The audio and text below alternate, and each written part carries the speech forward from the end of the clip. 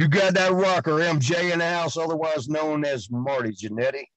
You know how we do rock and roll, starting and strolling, and we're doing it right here on the Rundown Wrestling Network. Keep on rocking. Yeah.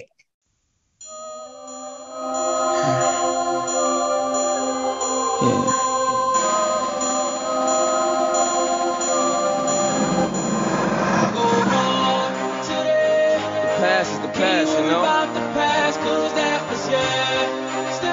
It's a new day, bro. I'ma put it on my day. Cause it's Gotta do it now. Gotta stay on my grind, cause it's my time. My time, my time. If you with me, let me hear you say it. This is what we've been waiting for right here, y'all. This moment right here. It's my time. Come on. Low soul, the runners. Guess what time it is?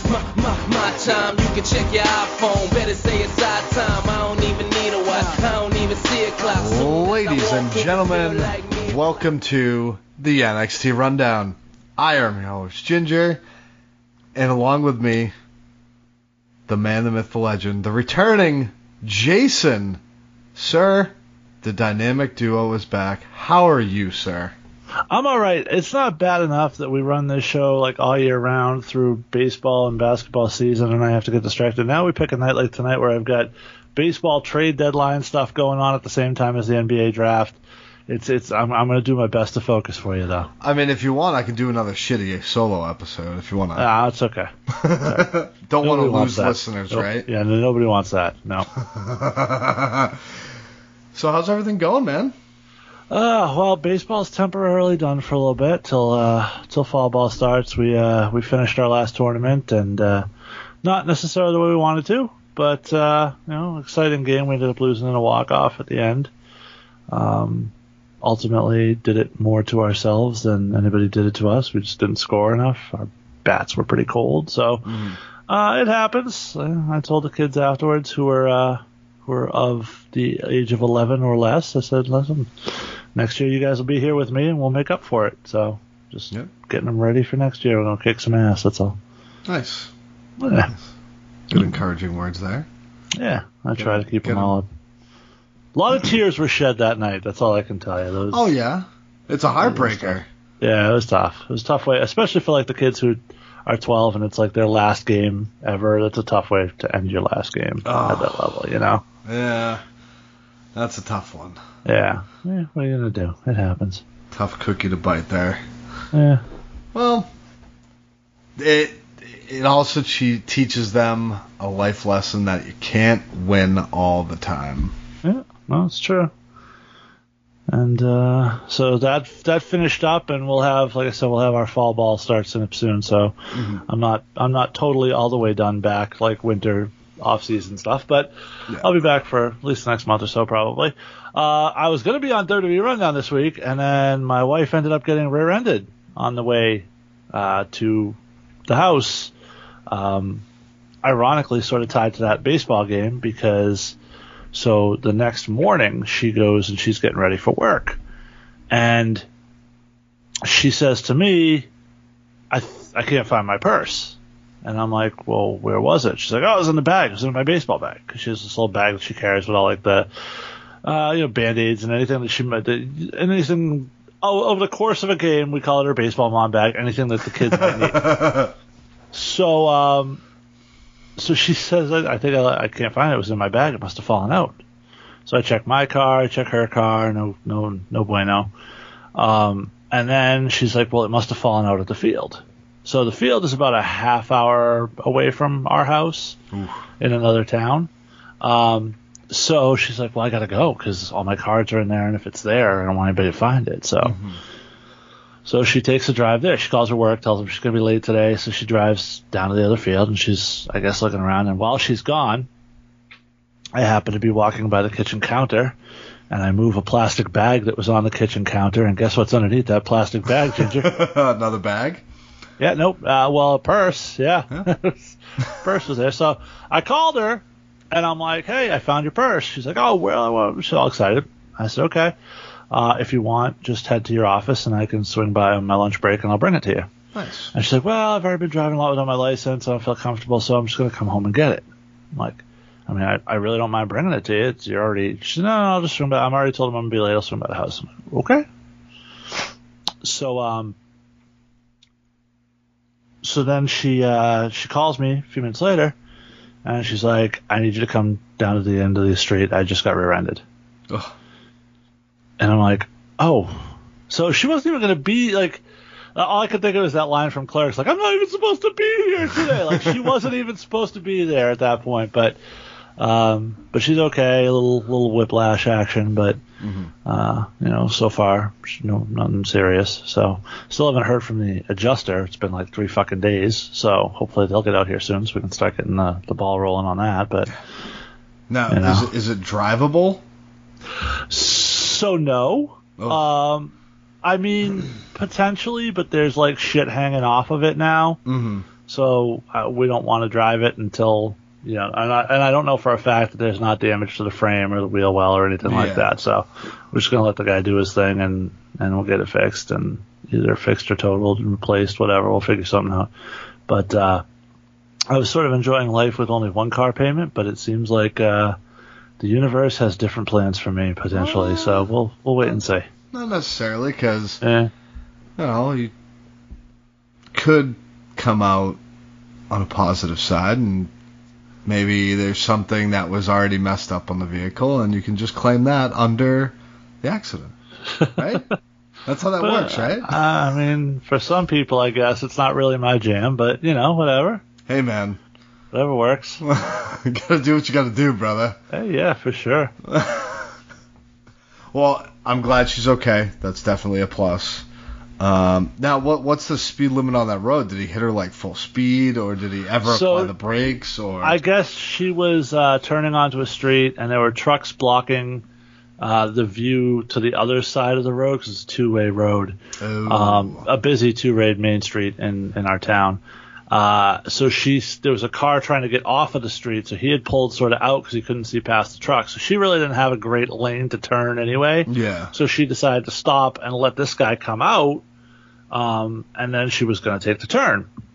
So apparently the guy behind her just decided, fuck, you're stopping, and decided to never slow down and go full speed into the back of her car. Oh, damn. From what she said, the force lifted the car off the ground and then put it back down. So, oh, Lord. Yeah. So it was a pretty bad one. I wasn't in the car, obviously, so I don't know. But yeah. Wow. Yeah. Thank God people pay attention. And the dude, the dude had like a fucking Ford pickup truck from the 80s. So the thing's built like a fucking tank, too. Yeah. Like barely any damage on his shit. Her shit's crumpled. So, what are you going to do? That poor guy. No, I'm just kidding. No, I didn't even have to kick his ass. I went down there. He was very apologetic. Yeah. I didn't see you. I'm so sorry. It's my fault. Blah, blah, blah. Mm-hmm. And the cops were there. And so everything went fairly smooth in that regard. So shit happens. If he came out being an asshole, that's when you're like, all right, dude, chill the fuck out. Yeah. Oh, I've had that before. I almost killed a guy once when my car got totaled. Oh, yeah, I had an incident one time myself. I was in a parking lot. It was actually Halloween day.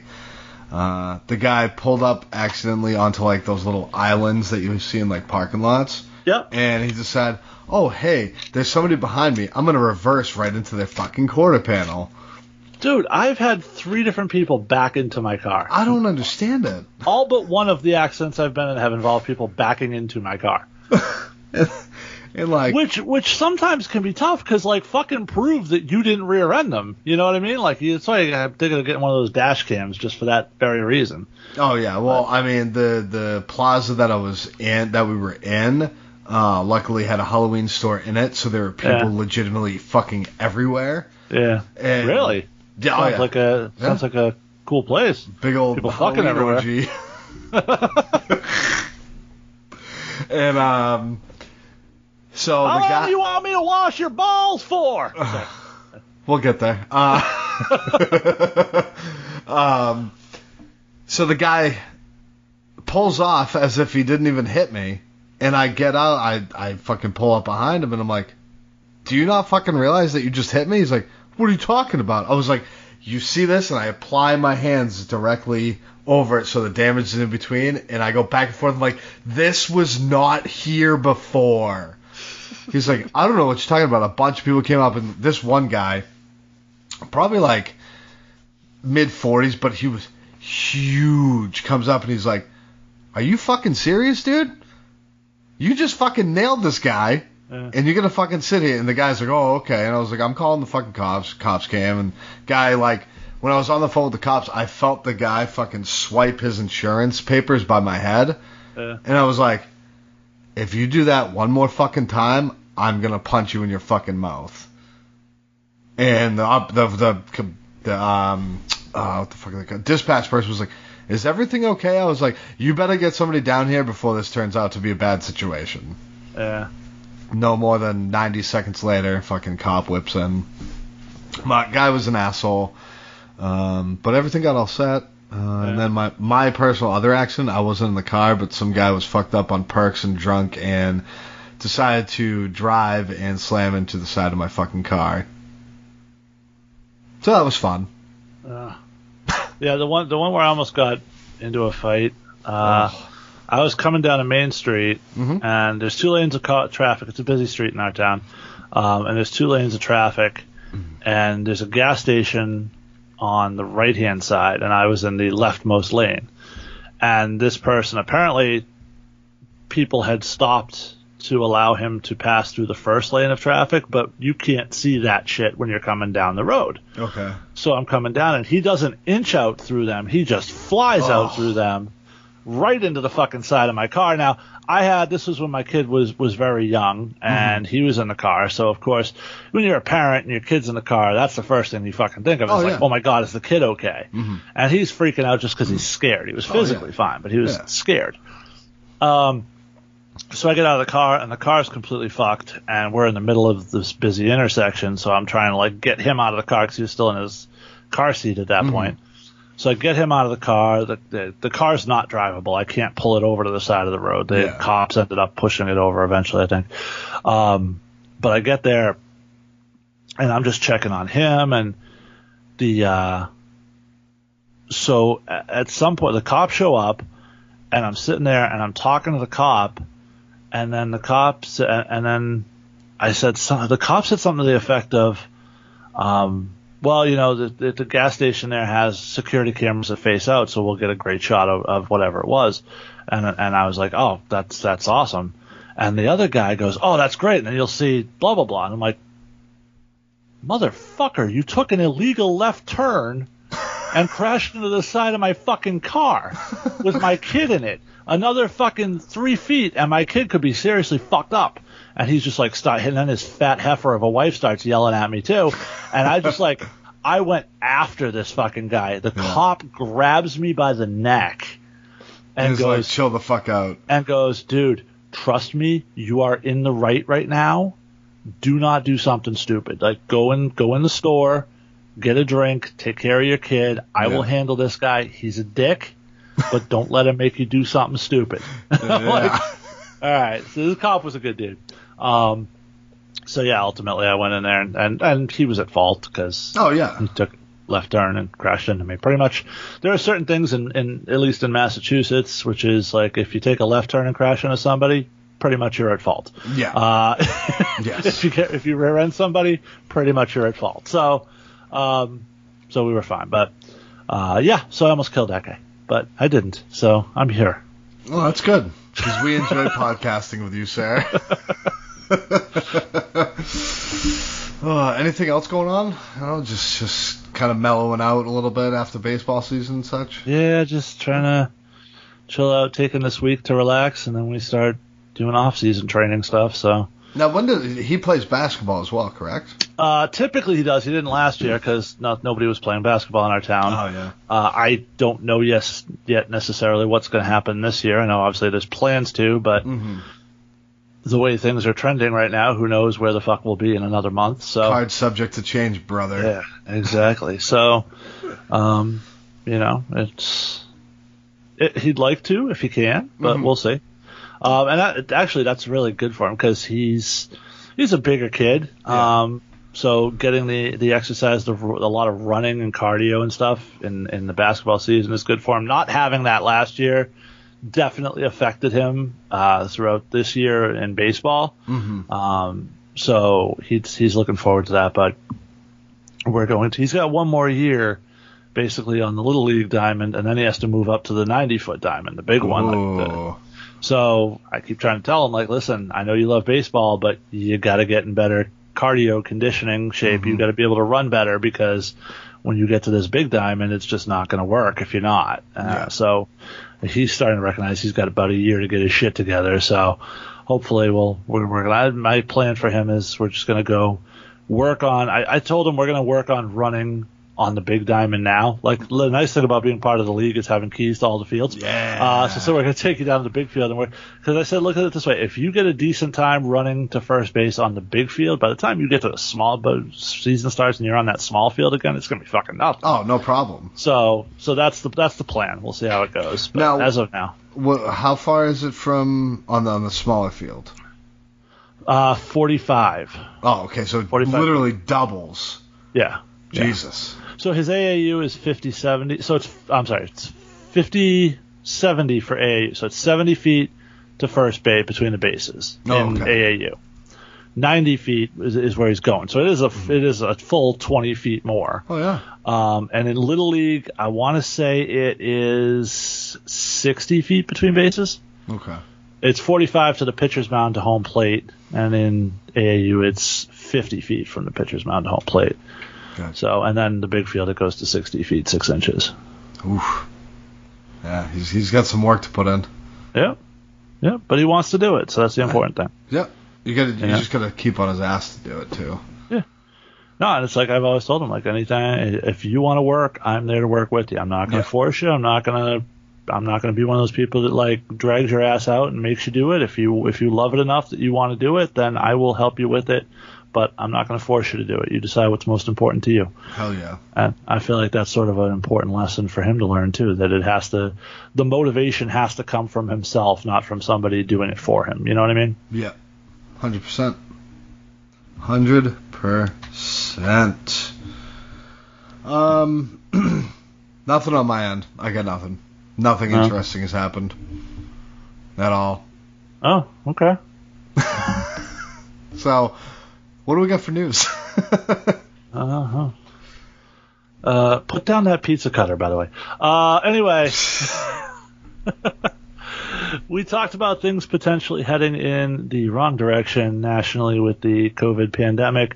That has led to certain places reinstituting mask mandates, and one of those places, Ginger, is Nevada, which, in case you don't know, is where Las Vegas is, which, if you don't know, is where SummerSlam is being held this week. What do you mean? SummerSlam's in Boston this year. I'm going, man. No, that's not a thing anymore. So now that the mask mandate has been reinstituted in Las Vegas, because, by the way, Las Vegas in Nevada apparently accounting for 80% of the COVID-19 cases in the entire state. Now, that said, it's also the most populous area because a lot of Las Vegas is desert. So a lot of Nevada is desert, I should say. So that's not necessarily a ridiculous number, but it's also a very high number. So they've already sold over 40,000 tickets for SummerSlam at what is the stadium called? Allegiant Stadium. Curious to see how WWE will approach this. They've been hesitant at times to enforce mask mandates, as we saw at the beginning of the pandemic in Florida, and a lot of the talents that they brought in to sit in the crowd not masked. I don't think they'll change it. They'll just be like, wear a fucking mask. Simple as that. They already got your money, and if you don't go because you don't want to wear a mask, well, you say that, but of course, part of the reason, at least the story you heard at the beginning, was that Vince didn't like the way it looked on TV. That's why he had them not doing it. So yeah, but Vince likes money. If he's already got his ticket sales, though. Yeah, and that's that's what I mean too, though. Like, he's not gonna want to refund another fucking refund 40,000 people money back, That's like true. You had to do with fucking SummerSlam Boston. He's not gonna want to do that. Well, so speaking of SummerSlam weekend, and this is, I guess we might as well jump into it now because it's as good a time as any. Cool. I know you don't watch Dynamite weekly. Nope. I do. Last night they dropped some pretty heavy-handed hints about CM Punk making his debut on August 20th on the debut episode of Rampage, which would coincide with it being SummerSlam weekend, the day before, actually, SummerSlam. Pretty ballsy move by AEW, almost a slap in the face to WWE. Like, we're going to take your second biggest event of the year and we're going to try to steal the headlines. If, in fact, CM Punk does debut on that day, it's widely assumed now that he will. What are your thoughts about that decision? Is this... We've said for a long time, we need to see...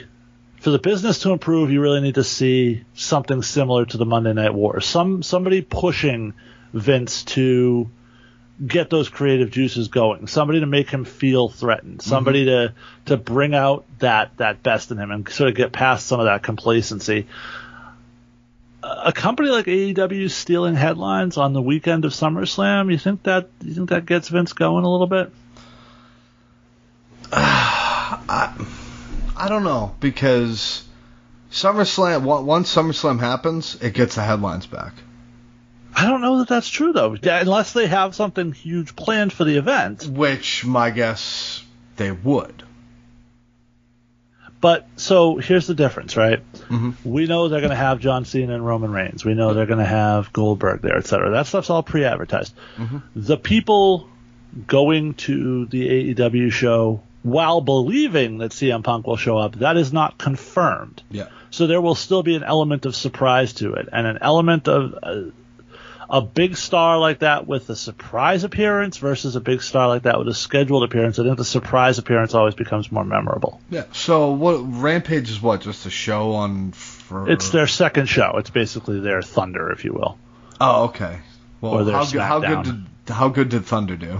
At first, it did well. People give Thunder a bad rep. At first, it was very popular, but the setup was awesome. I know that. As WCW died, so did Thunder. Yes. I think it'll irk Vince a little bit. Like, okay, so they want to play ball. Let's fucking play ball. Mm-hmm. And if he doesn't look at it that way, he might run into a couple issues. And that's where I sort of feel like, and we've talked about this before, I sort of feel like the biggest benefit that AEW has had has almost been Vince, because for so long he's just stuck to the status quo and not pushed the envelope and not sort of constantly reimagine and revolutionize the way he did years before. Yes. It was sort of like, hey, there's nobody else here, so fuck it, I don't need to put in the same level of effort.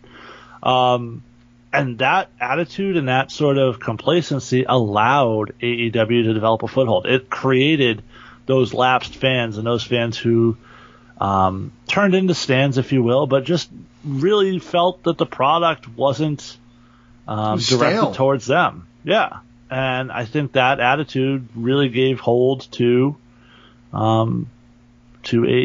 That, and of course Cody, right guy, right time, hooking up with the Bucks, and that was sort of the end. Because the Bucks were there forever. I mean, I really honestly give Cody credit for being the one who pushed this into existence. I think the Bucks were perfectly happy being indie darlings traveling around, and yeah. I think Cody was the guy that said, let's turn this into a fucking promotion. Yeah. Let's just get all the money from Tony Khan and suck him dry. So, and my boy Meltzer will give us all the fucking free press we want. So. Fuck that guy. So annoying. Listen, if this does get Vince's blood going again, I'm all for it, because we've seen what Vince can do, and it did not disappoint. No, and we need something like that. Yeah, 100%. And you know, we constantly, like I just said, it's become stale. You need some fucking. I feel moreover even. There. Well, don't say that, because Hoovie's coming back next week on Dynamite. So. Oh yeah. How old is he now? like 52, I think, something like that. I thought he was older. Well, he was also very young in his WCW run. True, I think he was like 19 or 20 at that point. So we'll talk about it a little bit because it actually falls into some of my points during this week's episode of NXT. But to me, the biggest thing that WWE struggles with right now is you think back in the day, and listen, in retrospect, looking back, the Attitude Era had a lot of flaws that maybe we didn't necessarily notice at the time. Yes.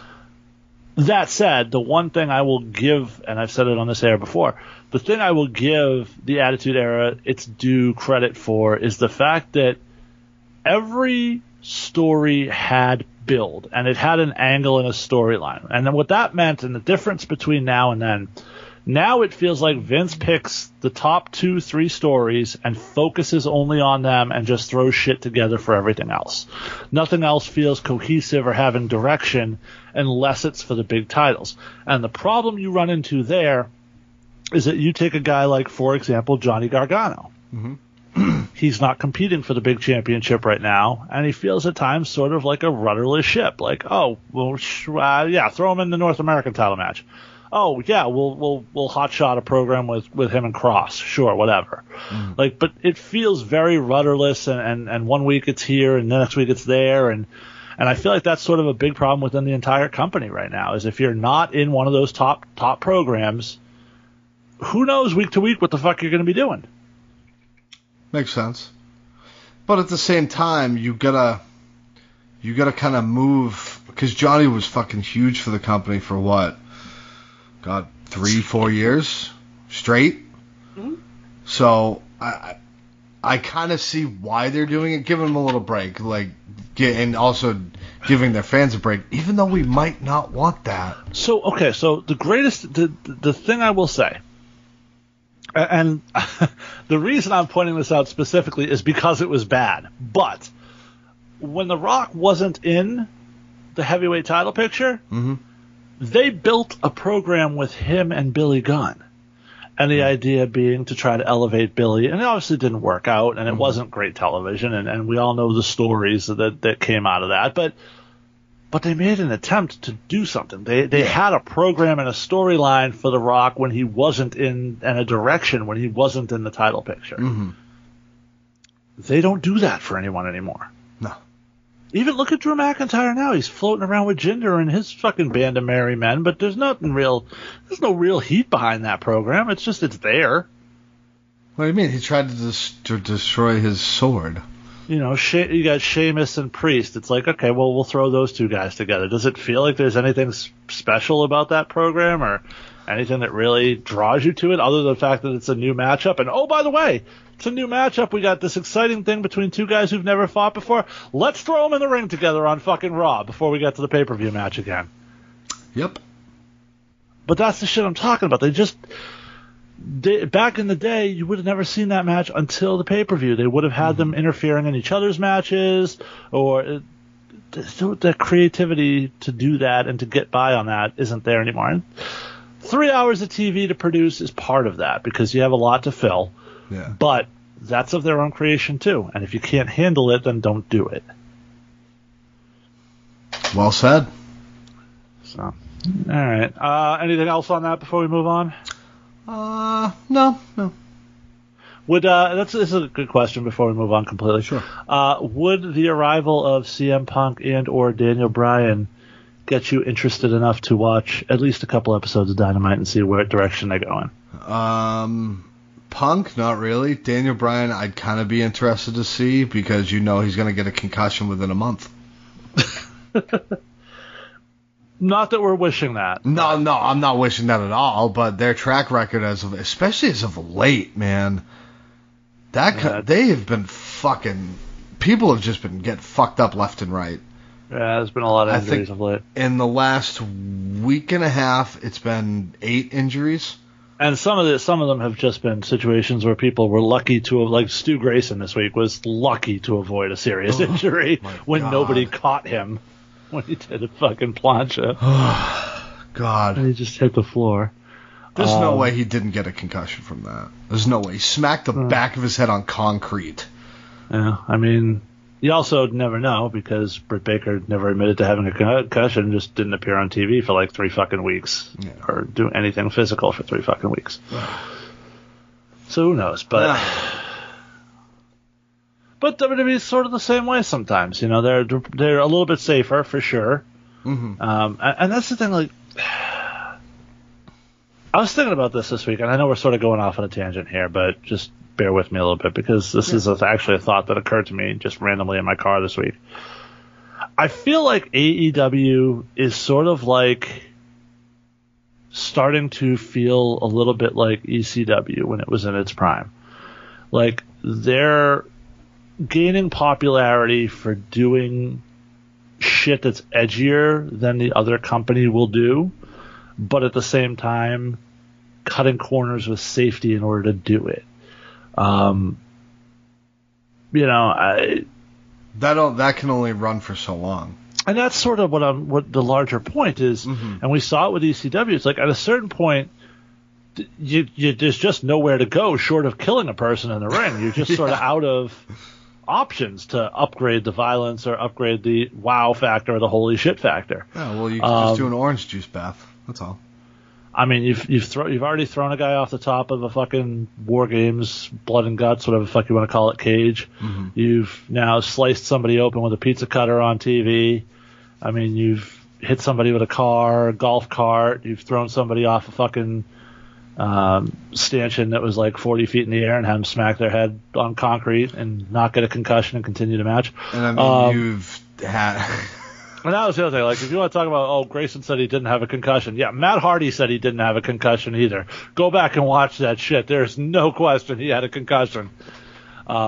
So when they say I did no concussion, I'm fine, I sort of err on the side of maybe not so much. Yeah. But yeah, I do wonder if this is sustainable in terms of both injuries to talents and lack of star power as the injuries pile up, and just a general, once the fans have seen it so consistently, and they go to the blood well very often, they go to like the hardcore well a lot. It's not like they split it up. I mean, how often have it feels like we've seen barbed wire almost like monthly on AEW shows. So I don't know. I actually enjoy the product most of the time, and I like having something different to watch. Mm-hmm. But I definitely feel like there are flaws that need to be addressed if they want to have long-term success. Yeah, like protecting your talent so you actually have people to wrestle. And the credibility of your referees and the credibility of your moves and all that stuff. Okay, it seems like there's less of that. I wanted to bring this up. I see a lot of people... And I'm actually going to, stick up for AEW right now. Who was it, Cash? That got his arm ripped open? Yes. Okay, so a lot of people are saying, the referee didn't even go check him. The referee went immediately over to him because he called him over, and you saw him... I think the issue people had was the doctors didn't go check him. He had to go over to the doctors. Yes, but a lot of people were saying the referee... Like, the doctors should have been over there immediately, but... Right. Where people are going to blame the referee didn't signal the doctors, which is something you can say to the referee. Well, the thing is, he did... There's a reason they have the X sign, you know what I mean? Like, yeah, but he made some kind of... You're supposed to alert the medical staff to a possible injury. You couldn't see the whole referee in the shot. The referee definitely did something with his arms as soon as he looked over and saw Cash. Okay, well, I'd have to go back and watch. Go back and watch. He definitely, did something. I'm going on reports of people in attendance, so they probably had a different view of it than we did on TV, too. So. Yeah, so, I mean, but the referee immediately went over to him and then hit the button to talk on his two-way and told them that something was up. So, but as for the medical staff not going over to him, fuck that, that's bullshit. Yeah. That's stupidity. And especially for the size of that fucking gash. Yeah. I haven't actually seen the pictures. Was it bad? Oh, yeah. It was as dumb as it sounds, it looked like he tried to cut his own wrist. Jesus. So you certainly hope there's no like tendon damage there or anything. Yeah, no. Don't get me wrong. When we talk about the injuries in AEW, we don't. Yeah, that was a freak accident. That's not carelessness. That's just shit happens sometimes. Yeah, and a lot of people are trying to figure out how he did it. My guess was he caught it on a metal piece on the grommets of the turnbuckle. It's possible. That would be my guess, because he wasn't near the hooks that go on the buckles themselves. And the hooks were pointing down ananyway. Yeah. So it had to have been a unless chunk you're on the X-Pac, grommet. they usually are. So. Oh my God, that poor guy. Ripped asshole. Ugh. He's got to be the only man in history to say, "Yeah, I ripped my asshole." Yeah, because the fucking person, whoever it was on Ring Crew, didn't know how to put the fucking ring together. Fucking idiots. Good job, Jake.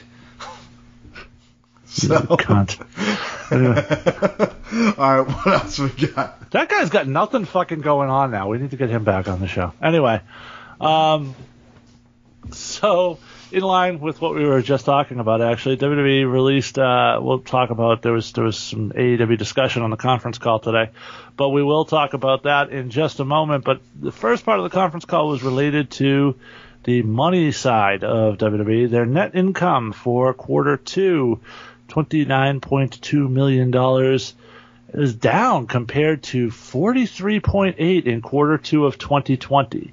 The revenue for the quarter of $265.5 million was better than projections. Running shows apparently at the Performance Center and Thunderdome saved them a bunch of money, but they didn't get to do that as we started to see the return of live crowds. The interesting thing here, and Troy pointed out in the host thread there, their income for this quarter is more than the entire income for the TV deal that AEW has with TNT over a 4-year span. Oh, but the demo. In a quarter of a year. But the demo. Not even a full year. A quarter of a year. And they outdid their 4-year contract. Oh, it's funny. Demo. Yeah, the demo's fucking bullshit. But the demo. Demo. Fucking stands. Anything on the WWE's profits for the quarter, Ginger? My guess would be the reason they dropped was because they started booking buildings again. That would be my guess. Yeah. And there's more. There's expense in moving from town to town, and having to hire one-off people in towns to work and rigging everything up, and they're not there's staying a lot of in expense one that location. people don't. Right, the talent's not staying at their house in Orlando. They're on the road. Mm-hmm. Now, granted, they pay for that, but there's per diems and things like that in those contracts too. So it's wild to think about, like, how much it goes into this company traveling. Like, it's millions of dollars. Yep. Hence why they released a fuck ton of people once they realized they were going to be hit with traveling again. You mean when they fired everybody for a third time? Oh God. Let's get to the good part of this conference call. All right, well, we can jump there. I had one more thing I was going to. Oh, no, go ahead. Go with that one then. So the thing I wanted to talk about, because I haven't been on the show for a few weeks, and I know you and John had quite a spirited discussion last week, was the issue with Karrion Kross and his main roster jump to Raw, starting with a loss to Jeff Hardy. So a couple things. I know how you feel, and we'll get to that in a minute. Kross actually commented on it today on his Instagram when he posted, "Scarlett asked me in private many months ago what would be my ideal scenario for going up to the main roster. I told her in a perfect world I'd love to work both shows, NXT and Raw, and possibly even SmackDown. I wanted to do as much as what was available to do. Birthday rolls around much later, and on that very day, I got what I wanted. Never discussed it with anyone, never talked about it. I just put it out there in the universe and did my best privately to work towards it. Getting in front of a packed arena, full house, and having the opportunity to do what I love in front of the WWE Universe, to hear, see, and feel them after over a year of being here without a full attendance and chasing this for so long before I arrived, this month has been pretty awesome. Looking forward to the future and more. TikTok. Sounds like he's pretty positive about it, regardless of what happened.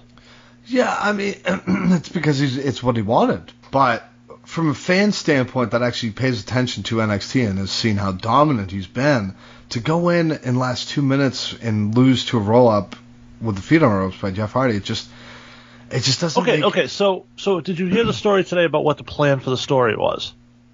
I'm sure it was them two working at SummerSlam. So the plan for the story originally was he was going to lose to Jeff Hardy again this week, and then ultimately the payoff to the story is Scarlett shows up, and she refocuses him, and he becomes the killer that he was in NXT. Like, they tell the story that she's the missing piece to really sort of get her importance to his character over. Yep. And ultimately he was going to win and annihilate Jeff Hardy. So the issue that people are really upset about is that Cross lost on a fluke where Jeff Hardy, the face, knew he was in such deep shit that he had to cheat. I didn't get as worked up about that as everyone else did. The only issue I really have with it is that it created an atmosphere that's going to make it tough for Cross with the NXT fans. Yes. But in terms of the character of the story, I really didn't have any issue with it. Well, and that's the thing. Like, that's the part that I think I was most fumed about, was this guy has dominated every person in NXT as the champion, and he comes in and jobs to Jeff Hardy in 2 minutes. How does that make the rest of the NXT locker room look? But it's a fluke, dude. Still. I mean, that's like, Goldberg came in and beat fucking Brock Lesnar in 3 minutes. It didn't hurt Brock Lesnar. No. So this wasn't even, he didn't even come in and dominate Cross. He cheated. He had to cheat to do it. So if it didn't hurt Lesnar, why the fuck would it hurt Cross? Because Cross is new. Lesnar's had fucking years and years and years. Cross is new to Raw, not to the people. You're worried about his reaction to the people in NXT. Yes. People in NXT know what he is. He's face-to-face staring down Samoa Joe. He's choking out Samoa Joe. He's dominating the competition down there. Those fans know what he is. So one fluke roll-up where the guy cheated shouldn't impact people's perception of what he is in NXT.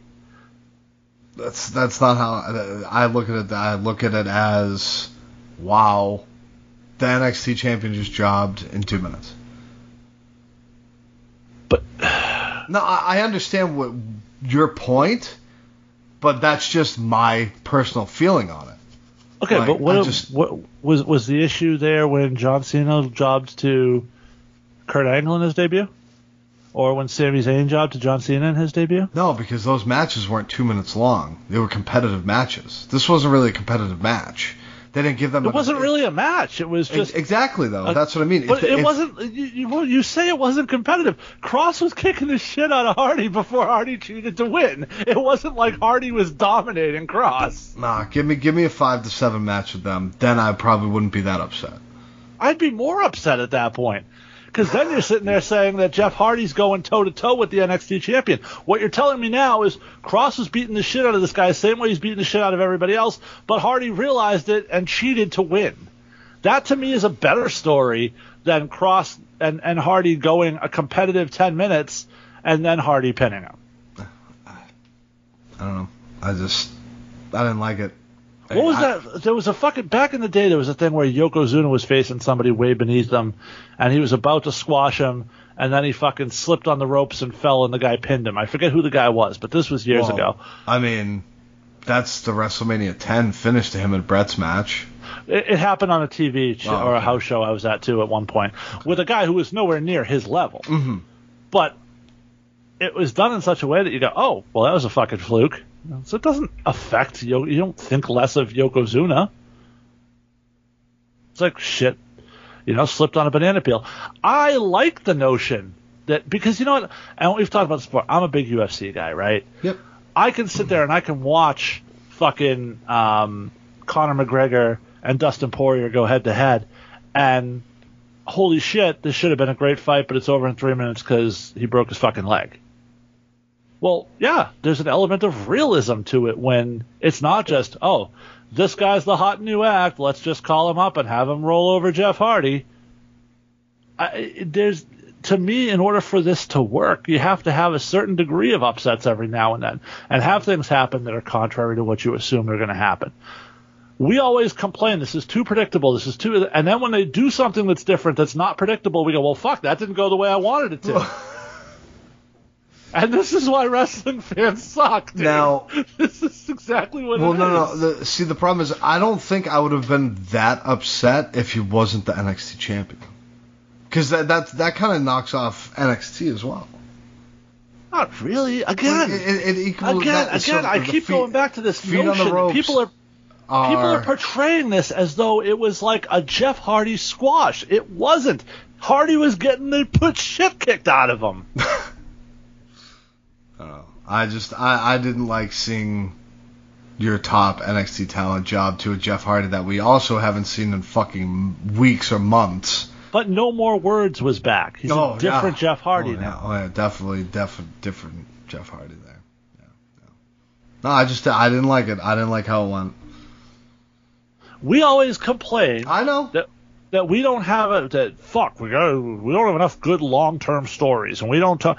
But yet, anytime somebody doesn't like chapter 1 of the story, they fucking lose their shit about it. Like, let the story play out. Like, if at the end of the story you go, fuck, I don't get what they were going for, I didn't like that. That's one thing. But nobody is doing that. Everybody's sitting there going, I read the dust jacket of the fucking book and it sucks. Like, you can't do that. Well, like, I watched 22 Marvel movies, but that fucking first trailer for Infinity War didn't do it for me, so I'm not gonna fucking watch it. If anybody said that, fuck you. But that's what they're doing. But no, okay, so listen. If I thought this was just gonna be if I knew this was gonna be a story, which I don't even know if we're still doing now, because Jeff tested positive for COVID. Well, the writers certainly should have expected that when putting the storyline together. Well, no, I know, and I'm just saying, like if they had another match like this week, maybe I would have been like, oh, okay, all right, let's see where this one goes, and Jeff would have beat him again, and I would have been like, are you fucking kidding me? But if it was like a legit like the fuck is their fucking finisher called? Not the Swanton, the cutter. Twist of Fate, and then hit him with the fucking Swanton, and that was it. But that's how people are acting like it went, and it didn't. It was a fluky bullshit win. Yes. I didn't like it. All right, I didn't like it. What do you want me to say? Look, I'm not sitting there. Like I said, I'm not crazy about it, but I'm willing to sit back and see how it goes. It didn't ruin Cross for me. I wasn't the world's biggest Cross guy based on his performances so far anyway, but like I said, I always thought he had a great main event, main roster look anyway. Problem being that he's going to be put over as a monster, and he is a relatively smaller guy than a lot of the guys on their spot. So they're going to have to figure out a way to work around that. Not that they can't, not that they haven't, but... Put some 6-inch lifts in those boots, baby. Probably. I think wrestling fans, much like, sci-fi fans, like Star Trek, Star Wars... Quick to judge. They just like to bitch about stuff. Yeah. Part of the enjoyment that wrestling... I think I've mentioned this before. Shout out to friend of the show, Brian Malonis, who should get a match for the Ring of Honor Pure Championship. Shout out to him. At one point said to me, and the truest thing I've heard from a performer... Nobody hates wrestling like wrestling fans do. Oh, yeah. It's just like Patriots fans are the worst criticizers of the Patriots. Oh, that's absolutely not true. Absolutely not true. And that's one of the things about Patriots fans that drive me nuts is that, even in New England, is that everything is just... And Yankee fans are the same way. It's like no matter what, they're the best thing that's going to happen, and the whole world's against them, and everybody that puts on their uniform is the best that's ever done it, and blah blah blah, and they are not critical at all of their own team typically. I mean, I think after last season that changed, but that last season was a little different, but so I mean, I'll agree 100% to that. Like for example, today the Yankees, who are 9 games back of first place, got dick stomped 14-0, but they traded for Anthony Rizzo, who the Red Sox wanted. So now all of a sudden they act like, oh well, that's it. Fucking, it's over now. We're gonna end up in first place again. That was their golden ticket. Like, dude, the guy's hitting 240 something. Like, yeah, it's a nice pickup, but if you think that's gonna fix 9 game in the standings behind 2 teams, no. If he was hitting 350, different story. It would help more, sure. Oh, but absolutely. No one offensive player wins in baseball. But yeah, no, I Malonis is so spot on with that. Wrestling. But you're playing into it. That was what blew my mind about it. Like, I sort of expect like John and Sal and those guys to get, because they approach these things as fans. Like, and I sometimes disagree with them, and I totally understand where they're coming from at the same time. Yeah. Because they don't have the perspective of sitting in those meetings and writing out stories and writing out the first chapter of that story, knowing where it's going to go. You've been in those rooms. Yeah. You and I both have been in those rooms, and you still sometimes fall into that same trap. Dude. I bite. But maybe that's what happens when you're not in one of those rooms for a couple of years. Maybe. You lose your touch and you lose all the fucking insider knowledge. Maybe we should just take that description off the website. There you go. All right. Enough about Cross and Hardy. We've beat that to death. Although I do sort of like the idea of bringing in Scarlett as an answer to the problem rather than just a random thing. Like, I was concerned they were taking her away from them entirely. If the storyline is she is the savior and she's the power behind him, I'm actually all there for that. Yes. She's almost, as stupid as it sounds, Undertaker's urn. And it's sort of like, so she's not there, and then she arrives, and he becomes who he is, and he's a killer again, and he gets the big fancy entrance back, and it's like he becomes that guy that we saw in NXT because she's back. Like, I like that story. Yeah, he needs that entrance back badly. Yes. But maybe that's all part and parcel of what they're trying to do. Yeah. So let's give them a fucking chance to tell the story. No. That's all I'm saying. I want the ending now. I know. This is why wrestling sucks sometimes. This is why wrestling fans are awful. All right, enough about that. Okay. Last thing we're going to talk about, and we sort of hinted at it a little bit. During today's conference call, Vince McMahon was asked about AEW's current position in the pro wrestling landscape as compared to WCW in the late 90s. His response, well, it's certainly not a situation where that was when Ted Turner was coming after us with all of the Time Warner's assets as well. That was a different situation. AEW is where they are. I really don't know what their plans are. All I know is what our plans are. I don't consider them competition in the way that I would consider WCW back in the day. This was quickly followed up by Nick Khan, who is, many people don't know, one of the top people in WWE right now, one of Vince McMahon's right-hand men. He said, I think the way we always look at these situations, it's sort of like a horse race where the horse has blinders on. We're looking straight ahead at our lane and making sure that we stay in the front of the pack. At the same time, everything is our competition. So someone has a line a couple weeks ago that we all chuckled about and agreed with. Sleep is our competition, right? If it was up to us, people would be up 24 hours a day watching content from different content providers, hopefully including ours. So we don't look at any organization particularly as competition, yet we see everything as competitive with what we're trying to do in terms of eyeballs. So how much did this set off your bullshit meter, Ginger? What do you mean? This was like such a big old fuck you to AEW. You guys aren't worth our fucking time. And we don't give a shit. You are not our competition. That is fucking fantastic. That has a lot of me doth think you protest too much. So say that one more time? That old saying, I think thou doth protest too much. That sounds like you're going out of your way to make it sound like you don't care because you actually do. I don't think they're as concerned as the stands think they are. I feel the stands think AEW is already competing with them. AEW's not even in the same ballpark yet.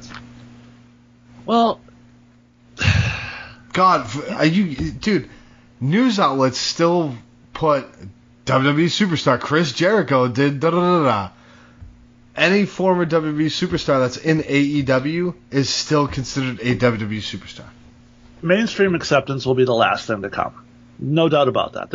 Anybody that tells you otherwise, but getting guys like CM Punk and Daniel Bryan, for all the shit people talk about, oh, well, blah, blah, blah, you get faces that the mainstream already knows. That is a big step in that direction. Yes. So over and above what they can do in the ring, their presence makes them valuable. Mainstream acceptance is going to be the last thing, the last milestone to hurdle. And it really was for WCW, too. Mm-hmm. But what we're looking at now is they're inching closer every week to those numbers of total viewers that Raw has. They're, I think, 1.1. I think Raw was at 1.8. So, yes, they're still a good distance ahead, but AEW continues to inch closer. A signing of Punk or Daniel Bryan, I'm not going to sit here and tell you it's going to push them over the top, but it's going to get them a lot closer. And every single time they do one of these things, they get closer and closer and closer. And the longer WWE continues to stay in the same lane with those blinders on and not seeing what they're doing, he likes to use the horse race analogy, and I'll sit there and tell you when your horse is sluggish and people are catching up on it, you got to whip it in the ass. Yeah. And they need to take those blinders off and see what's happening around them and realize that it's time to start whipping that horse in the ass. Yeah, and you can't sit here and tell me that nobody in the company doesn't pay attention to what they're doing over there. Of course, I can tell you people in the back at NXT talk about it and watch it. So of course they do. Yeah. Of course they fucking do. And even the guys on the main, I hate saying main roster, but on Raw and SmackDown rosters, you know they're watching that shit. 100%. They're trying to see what the next injury is going to be over there. But and also they do have buddies over there too. Like everybody thinks, oh, it's WWE versus AEW, when in reality it's literally just the owners and the higher ups. The workers don't give a flying fuck. I've always said my biggest issue is I don't have a problem with AEW at all in general. I just have a problem with people portrayed as being largely different than WWE. I think they're the same in a lot of ways. I will say, I think, like I said, my biggest plus in AEW and my biggest fuck you at WWE is, and you can say what you want, for better or for worse, AEW gives you finishes. They give you winners and losers. That doesn't mean there's not shenanigans, but at the end of the day, you're not getting 45 disqualifications and 85 run-ins and, rematches every other week. And there is some variety to it, and variety that has a payoff. And you devote your time to something and you get a result. Whether it's the result you want or not, you get that. Mm-hmm. So that to me that's the thing that always turned me off about hockey. Because back in the day, games would end tied.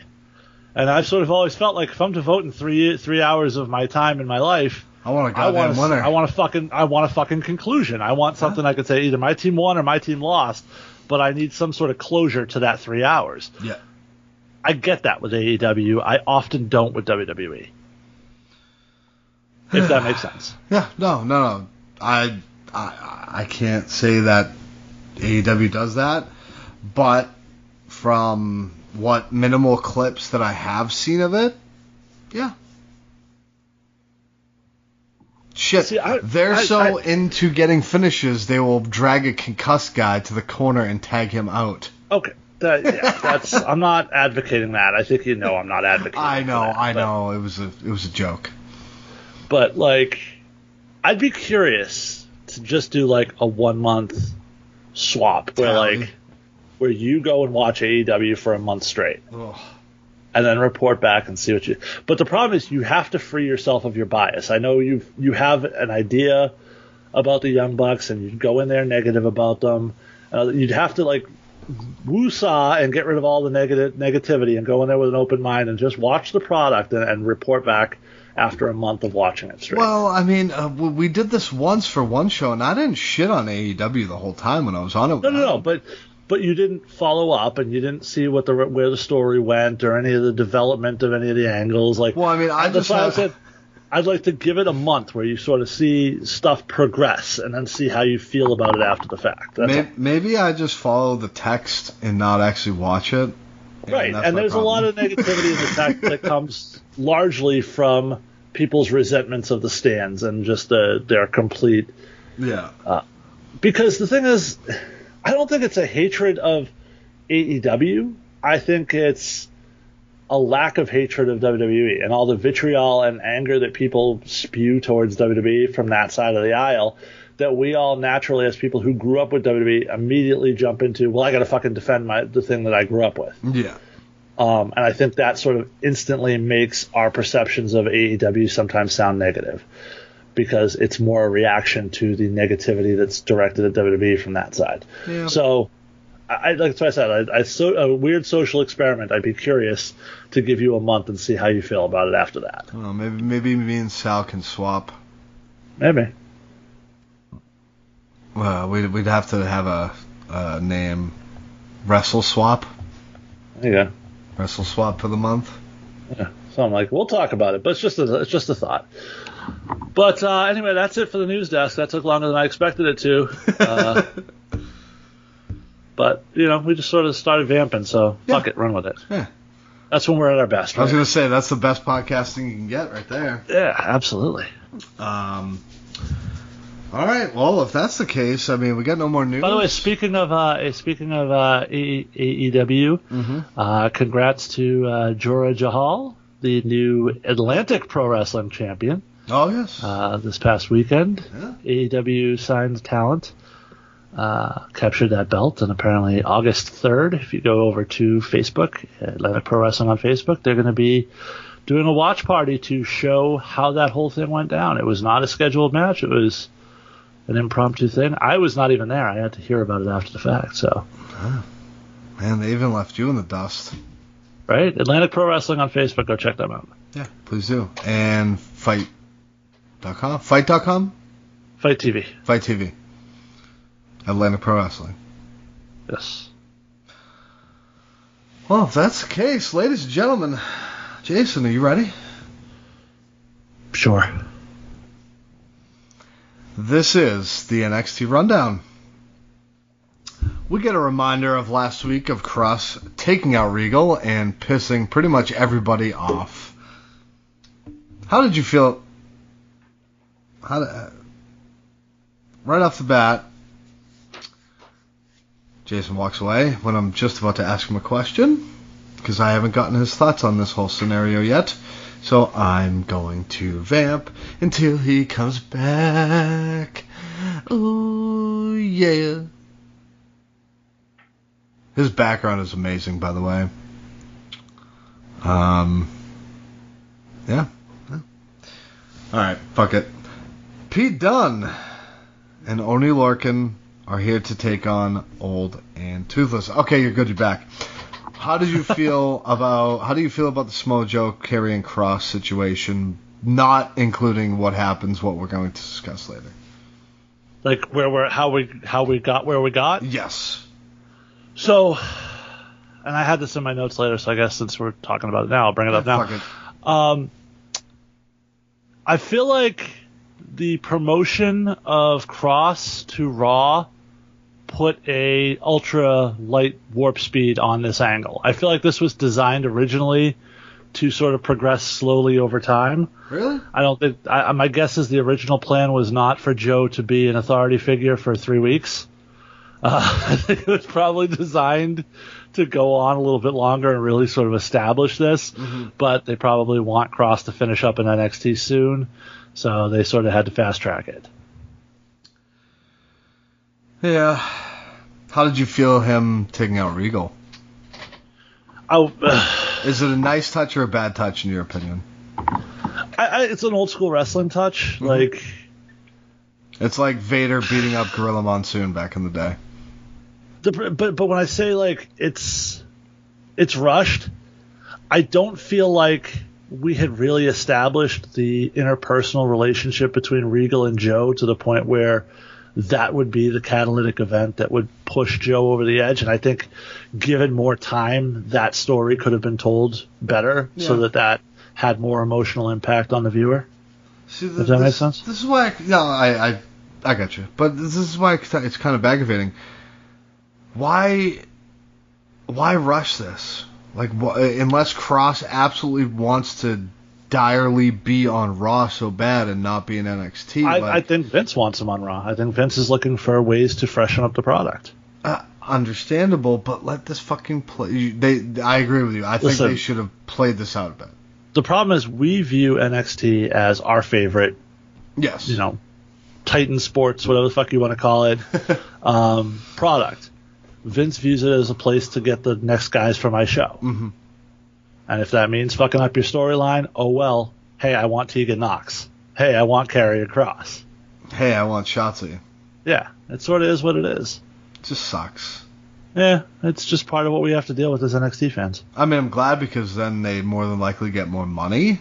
Absolutely. So it's like, I get why they would be like, oh yeah, I'll take more money. Let me go up to Raw. Let me go up to SmackDown. But well, you have to remember, for a lot of these guys, WWE was always the dream, not NXT. Yes. Yeah, but also at the same time, you don't have the style. Like we just read the quote from Karrion Kross, where he talks about there's a difference between being out in front of that NXT crowd and going into a sold out arena with WWE. Oh yeah. I mean, that's a given. But I forgot what my fucking point was. Yeah, I don't even know. Completely lost it. Anyways, Okay. All right, let's get the show on the road here. I got like 800 tweets about fucking NFL and NBA draft prospects I got to go through here. So. Oh, sorry. Pete Dunne and Oney Lorcan are taking on Old and Toothless. Tim and Pete start, and what do you guess? They wrestle. Neither can get the upper hand, so they both... For as shredded as Pete Dunne has gotten, he's skipped a lot of leg days, I feel. Yes. Well, but then he just could have CLD. What's that? It's chicken leg disease. Yeah, it's definitely a lacking area for him now. Yeah. Chops back and forth, but Oney gets tossed to the apron. He gets a knee to the dome piece. International and a big clothesline by Pete to Ciampa. Double chest pounds, but Oney and Pete reverse. All men are on the outside. And Pete and Oney get sent into the boards as Old Toothless pose on the commentator's table. You know, I actually didn't mind the pose with Timmy there.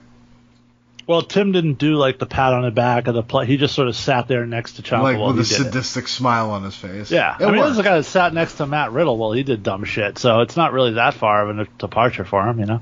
Yeah, true.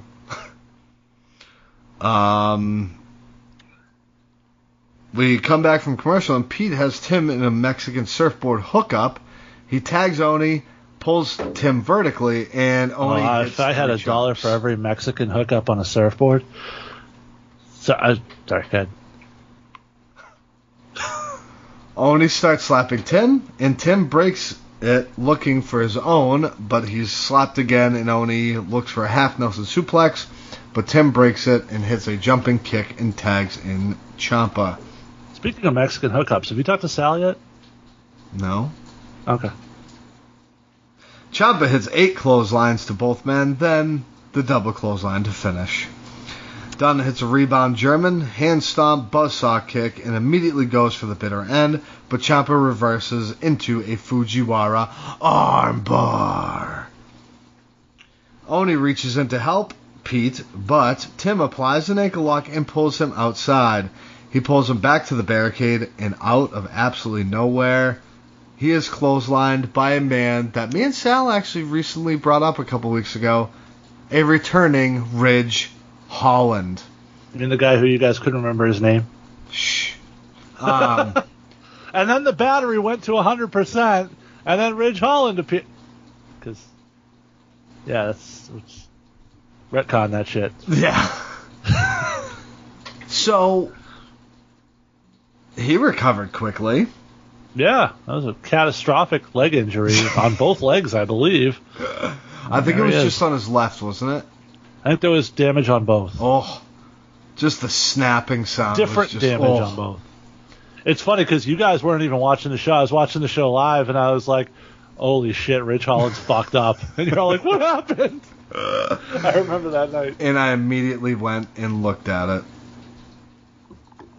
Wished you hadn't. That stuff doesn't really bother me. Yeah. But it bothers me because it sucks for that person. But, like, the sounds and stuff, that don't bother me. Speaking of which, that picture of the injury Natalya suffered on Raw, that looked fucking nasty, too. Oh. No, yeah. I said it in the feed. I'm sorry that she got hurt. You know, we never wish anybody to get injured. Mm-hmm. But it's going to be nice to not see Natalya on TV for a while. Dude. Listen, like I said, I'm sorry that she got injured. Cool. I just don't want her on my TV. That's it.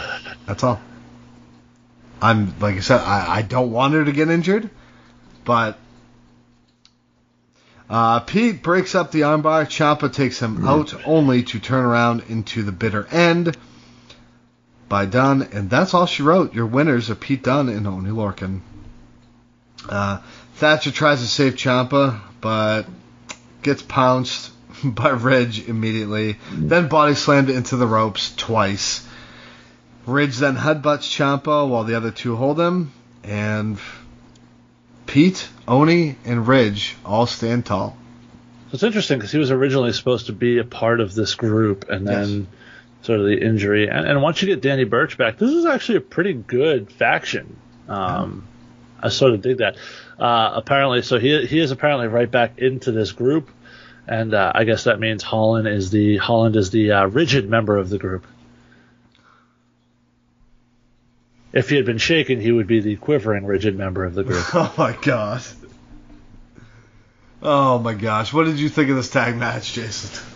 It was good. I mean, it was fine. I find myself a lot of the time when Thatcher's in these matches, wishing it was just Ciampa in a singles match with Dunn. Because I don't have a ton of use for Thatcher or Lorcan, to be completely honest. And listen, I love Biff, don't get me wrong, but it's just like I look at this and go, these two are so good singles. Like, I just want to see the singles match between these two. Yeah. What do you think went wrong with Oney? Why do you think he never really got? Because I think he's a great worker. But like it's I don't know if it's because of. Do you want the honest answer? Yeah, give me your honest. He doesn't answer. look like a superstar. Okay. He doesn't have a superstar look. He doesn't have Hollywood good looks. He doesn't have overt like really badass looks. He's a skinnier dude. He's in great shape, but he's pale. He's pale as the day is long. He's sort of slight, skinny. And his wrestling style, while good, is not supremely exciting. So, similar to Thatcher in that regard. Like, he can do a lot of stuff in the ring, but it's not necessarily going to be like, he's not going to get the holy shit chant that often, you know what I mean? Yeah, true. He doesn't have that, like, wow factor. Yeah. Okay. I can agree to that. But yeah, I mean, back to the conversation. Ridge Holland, man, I can't believe he already fucking came back. He's the new John Cena. I kind of wish. Like, I wonder where they're gonna bring this for a takeover, but I kind of wish he made his return at Takeover. I think it would have been more impactful. You're assuming these guys are going to be on Takeover. I don't know that that's a foregone conclusion. Well, by the time we're done with this show, I don't know that that's at all probable. True. Which Pete Dunne should be on every fucking Takeover, in my opinion. I'm going to blow your mind on this one. I'm not sure there's a natural fit for Johnny Gargano on this Takeover. No Johnny Takeover. They'll get him in there. We still got 4 weeks. We then get a Carmelo Hayes promo package for the Breakout Tournament.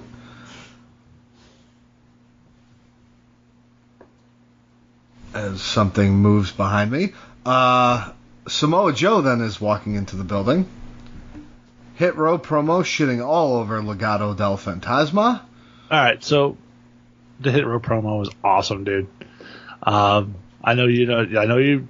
Look, you and John Doesn't do it for me. You guys continue to shit on Hit Row while I'm not here, and I'm not here for the Hit Row slander. I am going to defend the best angle that WWE, the best faction WWE has going right now.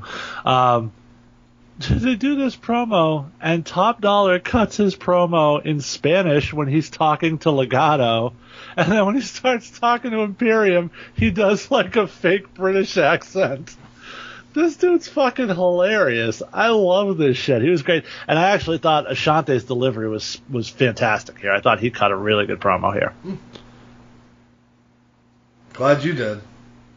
Well, I'll talk to you in 2 months when you're like, I'm starting to grow on me.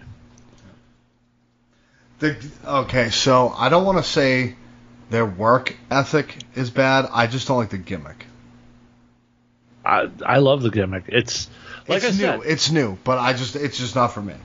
They're breaking new ground in terms of this. Like, there's never been a group like this. This is like, I shouldn't say that because they did have a shitty black record label gimmick in WCW at one point. Right? Well, they brought in like the No Limit Soldiers and sort of tried to make them a wrestling thing. But this is a thing on their own, and they're developing new characters and new personas. They're not taking an existing Pete Dunne and an existing Oni Lorcan, and they're taking Swerve as the only established talent that's on this group. And he's using his profile to raise these other guys up while using them back up to raise himself up. This is a fantastic pairing. Like, I love this group. And the star of this group, to me, honestly, is B-Fab. And she doesn't even wrestle, at least not yet. Her fucking promos and the way she cuts her shit and the believability and the edginess and sort of sexiness she brings to this group is just fantastic. Did you just say she had a nice turd cutter? I did not say that at all. I mean, she does, but I didn't say that. She does have extremely long legs. She does. I'm a leg fan. Well, there you go. Do I like it? We'll get into it when we get to the match. But. The thing about the Hit Row discussion that we keep having is that you keep saying I don't like it, but you can't tell me why you don't like it, and that's sort of the thing. It's I don't like a hip hop gimmick. Okay, so you're racist. I get it. Okay, now that makes more sense. Shut now the we can fuck move up. on. I'm not racist, okay. You fucking dickhead. You're an asshole for that one.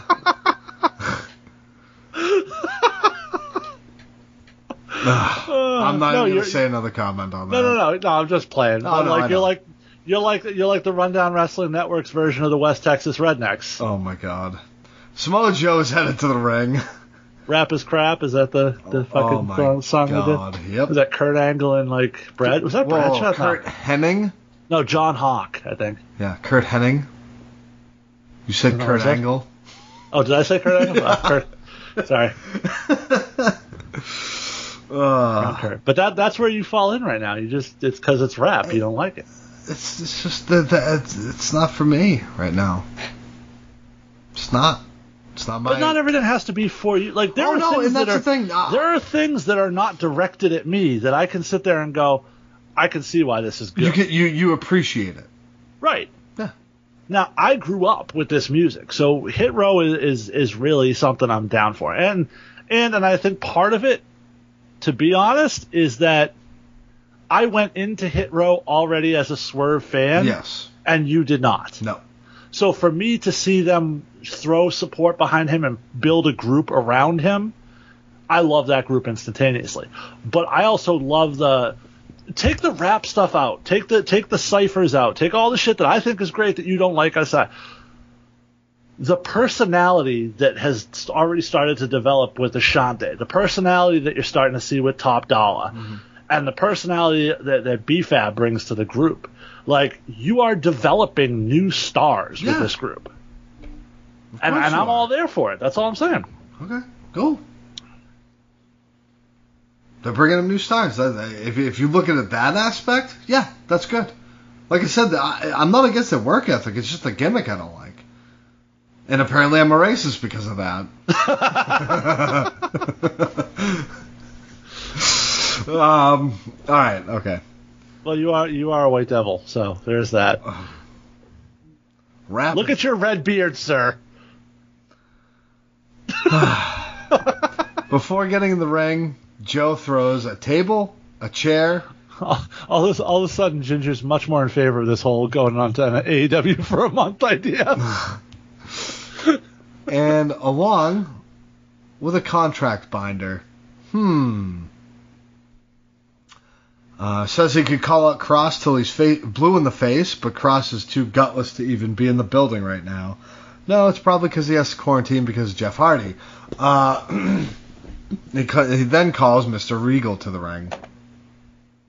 Regal obliges and comes out looking very angry. But no music. Nope. I was waiting for normally when he comes out, or he's a man. I think that would have fucked up the tone they were going for. With that. Yes. Joe says, I understand what Cross did was reprehensible, and you plan to fire Cross. And I have a better solution. I have a way to satisfy our needs in 3 easy steps. 1. I tender my resignation as NXT management immediately. I quit. He pulls out another piece of paper and says, you sign this paper and reactivate me as an active member of the NXT roster. He hands Regal a pen, and Regal kind of hesitates, but says fuck it and signs it anyway. See, when he said I quit, Triple H should have come out and gone, motherfucker, do you know what I went through after you got fired to get your ass back here? And fucking 3 weeks later, you quit, you piece of shit. That would have been funny. Oh, God. But of course, I said this is a 3-step process. And with this piece of paper, you make Samoa Joe versus Karrion Kross for TakeOver 36 for the NXT Championship. Regal signs it. Crowd chants, thank you, Regal. And I appreciated that chant for some reason. I don't know why. So when I say it was fast-tracked, right? Yeah. Like, in my headspace, the original plan was probably something to the extent of the Johnny and Cross angle builds up a little bit longer, and Johnny and Cross is at TakeOver with Joe as the referee. And that's where we get that big angle. And then they spend the next section of time building that to the following TakeOver. Yeah. Makes sense. It wouldn't shock me if that was the original plan, and then they had to fast-track it. And that's why that match wasn't on Great American Bash, but it was on regular NXT the week after. Yeah.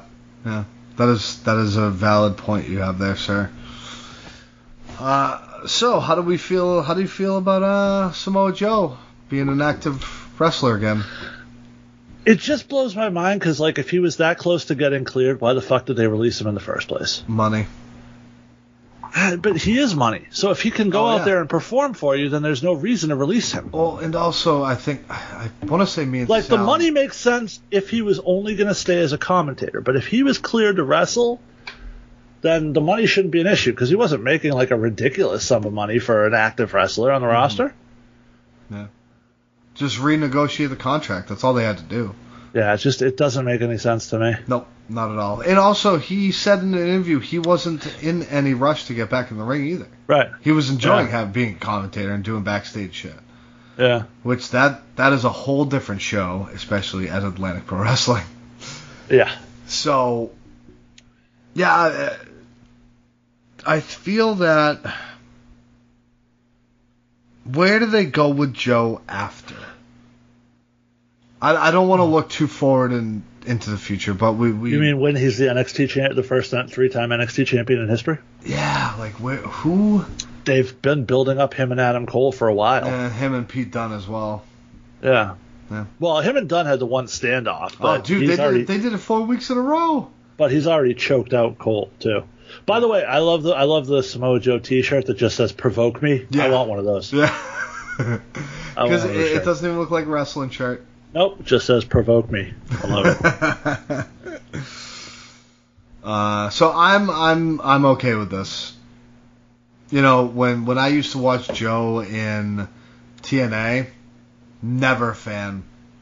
Really? Nope, wasn't a fan. I thought he was just an asshole that just literally beat the shit out of everybody. I would think that would appeal to you. No, it didn't. Because that's when I was like, all right, I'm kind of getting in the business. You got to be safe about stuff. But when he's legitimately like beating the fuck out of people, and He works snug, but he's never had a reputation for being a guy that hurt people. not hurt people, but beating the shit out of people. Yeah, He works stiff. A lot of guys work stiff. Yeah, I don't like stiff workers. Not my thing. Only stiff penises. Yes, like mine.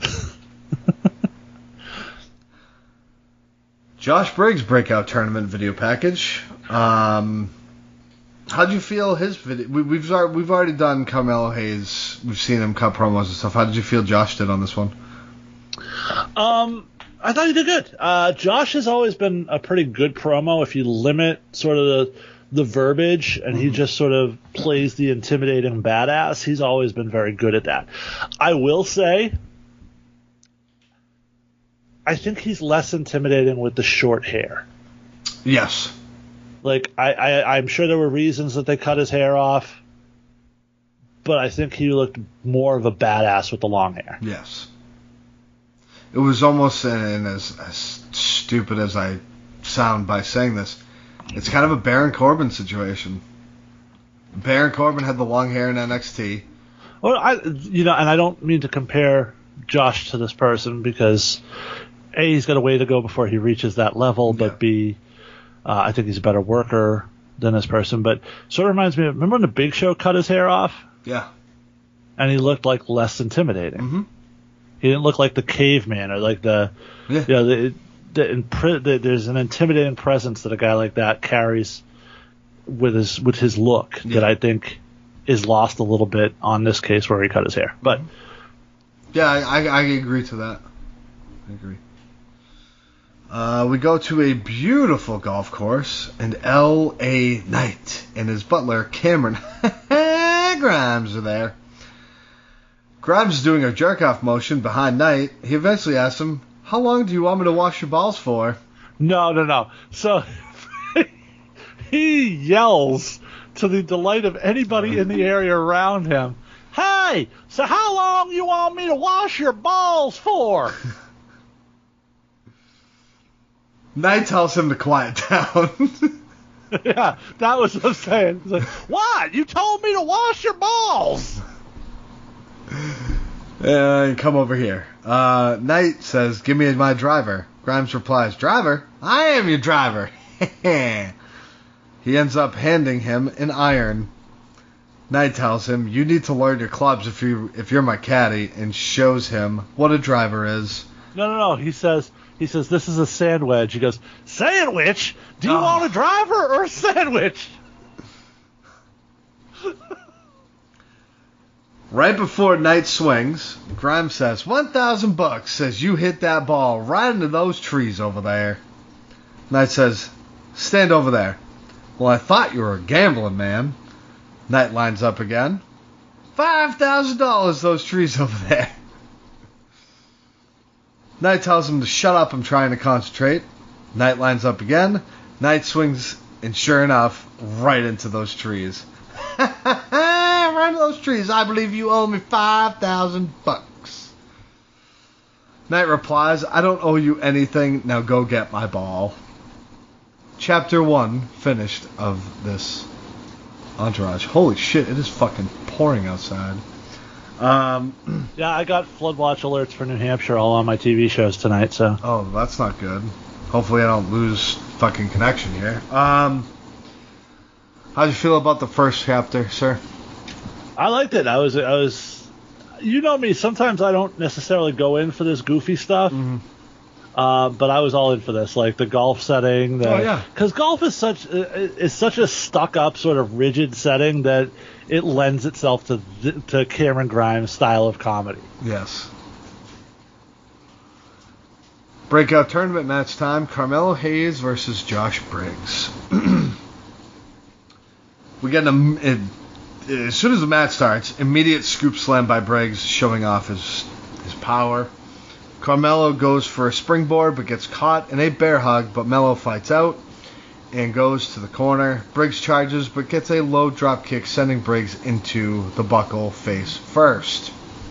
So, my first reaction, and I know you jumped ahead a little bit, but my first reaction to this was Briggs put on some weight. Yes. Like, he looks much bigger than the last time I remember seeing him. Yeah. And okay, continue. It's not a bad thing because I think he was thinner before, and I think for the dominant monster thing that they're going for, I think he needs more mass on him. But it was definitely noticeable and something that I took as okay, I don't remember that. Yeah, same thing popped into my head.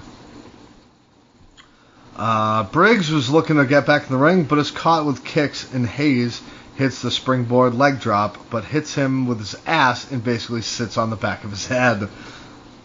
Yep, I had that same note too. Like, I was going for a leg drop. Didn't quite get there. Well, I think that's why he kicked him so much. He was like trying to key, hey, move over a little bit, move over. And then he just didn't.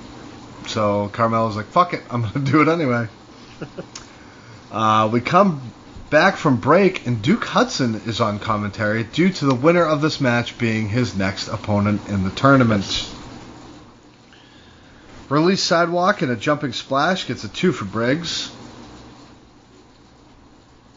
Sorry, I lost my spot. Springboard turning clothesline by Hayes gets a much needed break for Hayes. Chokeslam attempt, but Hayes backflips and hits a code breaker for a 2. And wow, he had to jump high up for that one. Yeah. Dude's got some height. Hayes hits a pump kick. And Hayes has some ups, so. Yes. Hayes hits a pump kick in the corner, making Josh look a little loopy for a second. That was definitely fucking stiff. Okay, so this was actually a note I had. Okay. What did you think of Briggs selling in this match? Way overselling, in my opinion. Thought so too. Okay, It looked to the like point of looking awkward. Loopy legs and shit like that. Yeah, to the point of looking awkward. It was. Yeah. And I don't know. Part of that is like, working around the indies at his size, you don't sell a ton like this. Mm-hmm. So you go in here and you're expected to sell more for smaller guys. It's probably a different learning process. Yeah. But I definitely took note of it and like, wow, that's a lot of almost overselling for a big guy. Like, a big guy should sell less. Yeah. But, I mean, would you rather have and don't get me wrong, it got Carmelo over. Yes. Like, he did his job. If his job was to go out there and make Carmelo Hayes look great. So I think what they wanted was, I don't think they wanted him to bump too many times, so they just told him to sell standing up, and that's what he went for. Right. But I mean, I could be wrong. We don't know what they told him to do or anything like that. But that would be my guess on things. Yeah. Right after that pump kick, Briggs hits a gigantic big boot and a choke slam for 2. Melo gave him a lot on that choke slam. Hayes hits a tilt-a-whirl. 2 tilt-a-whirl takedowns, climbs to the top, and hits a guillotine leg drop with Briggs hunched over. And that's it for Josh Briggs. Moving on to take on Duke Hudson is Carmelo Hayes. Don't want to say this, but I'm going to. Kind of saw this coming. I think we all did. I mean, Hayes has been the guy. Yeah. They've already started to push him. Yeah. I'm actually really looking forward to him and Duke Hudson. I think that has the potential to be a very, very good match. I was impressed by Hudson and what I saw in the match with Jiro a couple weeks ago. Mm-hmm. So I'm looking forward to seeing what he can do with Carmelo and what Carmelo can do with him. So it should be fun. Yeah. This match was pretty good. I enjoyed it quite a bit. Like I said, there were some things I was like, but I think they did the fast, agile guy versus big guy dynamic well here. Yes. And I think Briggs came across like somebody you want to see. I've actually seen a couple people like, what the fuck is up with his tights? What's with that gear? So he has, years ago, he dislocated his hip in a match. Oh, really? And, yeah. And he had to miss a bunch of time because of it. So that thing he's wearing is actually like a brace for his hip. Then it's under his tights, so that's why it looks a little different. Now, correct me if I'm wrong, he used to wear something similar on his shoulder, too, right? Yeah, he had a shoulder thing, too, yeah. So, yeah, interesting. But yeah, I was even like, I wonder what that is, but now I know. Yep. Yeah, this was a good old two New England guys going at it and showing what they could do. And that's constant work that we get in New England. All the time. And that's not even a lie. Like, that's just really look at the New England talent that has come out of this area in the last 5 or so years. Yeah. It's like an embarrassment of riches. And there's that next group that's getting ready to come through too. So it's fantastic. I love it. Yep. And like knowing these guys and like. By the way, allow me to pick up one small bone to pick from last week's episode with you and John. Oh boy. You talked about the school that everyone comes out of. It's not Chaotic. Chaotic is the wrestling promotion. I know. The school is New England Pro Wrestling Academy. I know. I'm sorry. But I'm sure they have Chaotic Wrestling. I don't even know their website. But if people really wanted to search and look into it, I'm sure they plug their school. Yeah. Dinner time with Frankie Monet and Robert Fuckstone brand. Mackenzie asks what her association with the brand is. She says, I could merge, we could rebuild, or Jesse and I could go for the NXT Tag Team Championship. Casey and Caden Carter interrupt, and they say nothing of relevancy besides, you don't just go to the straight to the top, you go to the back of the line. And they walk away. Okay, cool. But they finish each other's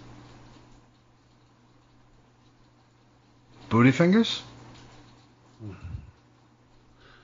These two are annoying as shit. Like, I know they're supposed to be the faces, but they're fucking annoying. Yep. And people talk about how it doesn't matter who you date in the world of professional wrestling.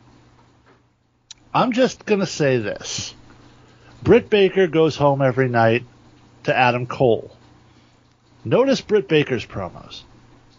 Casey Catanzaro goes home to Ricochet. Just saying. Make of that what you will. Yeah. The only promo she's cutting at home is the wrestler of trombone. But back to the course.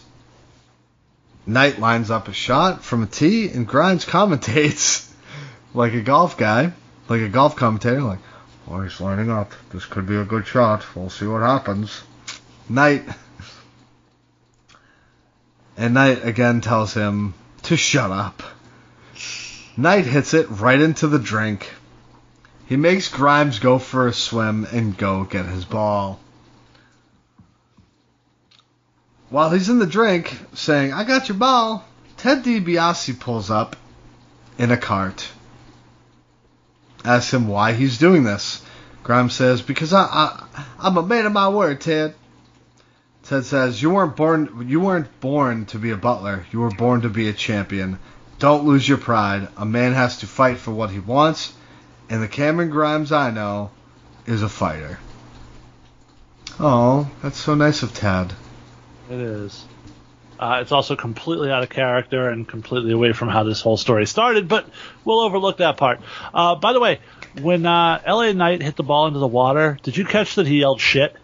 No. And it made it on the broadcast? No. Yeah. Oh, Pretty sure. I rewound it. Still heard shit, so. Oh my god, that's hilarious. They did that on purpose. Must have. Easily. Ridge Holland, Pete Dunne, and Oni are walking out of the building. Disembodied Voice asks why he attacked Thatcher. Timothy Thatcher isn't the only person I've smashed up, and he won't be the last. Raquel Gonzalez and Dakota Kai are here to address the women's division. Raquel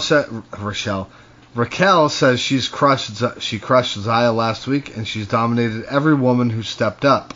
Who's next?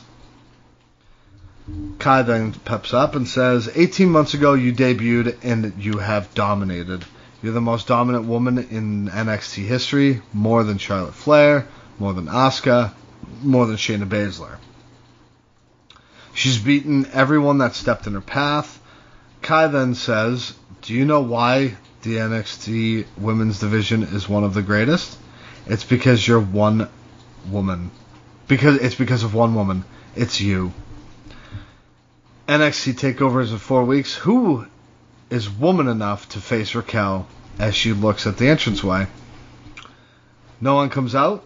Kai then says, as long as I have your back, you will always be women's champion. And she raises Raquel's arm.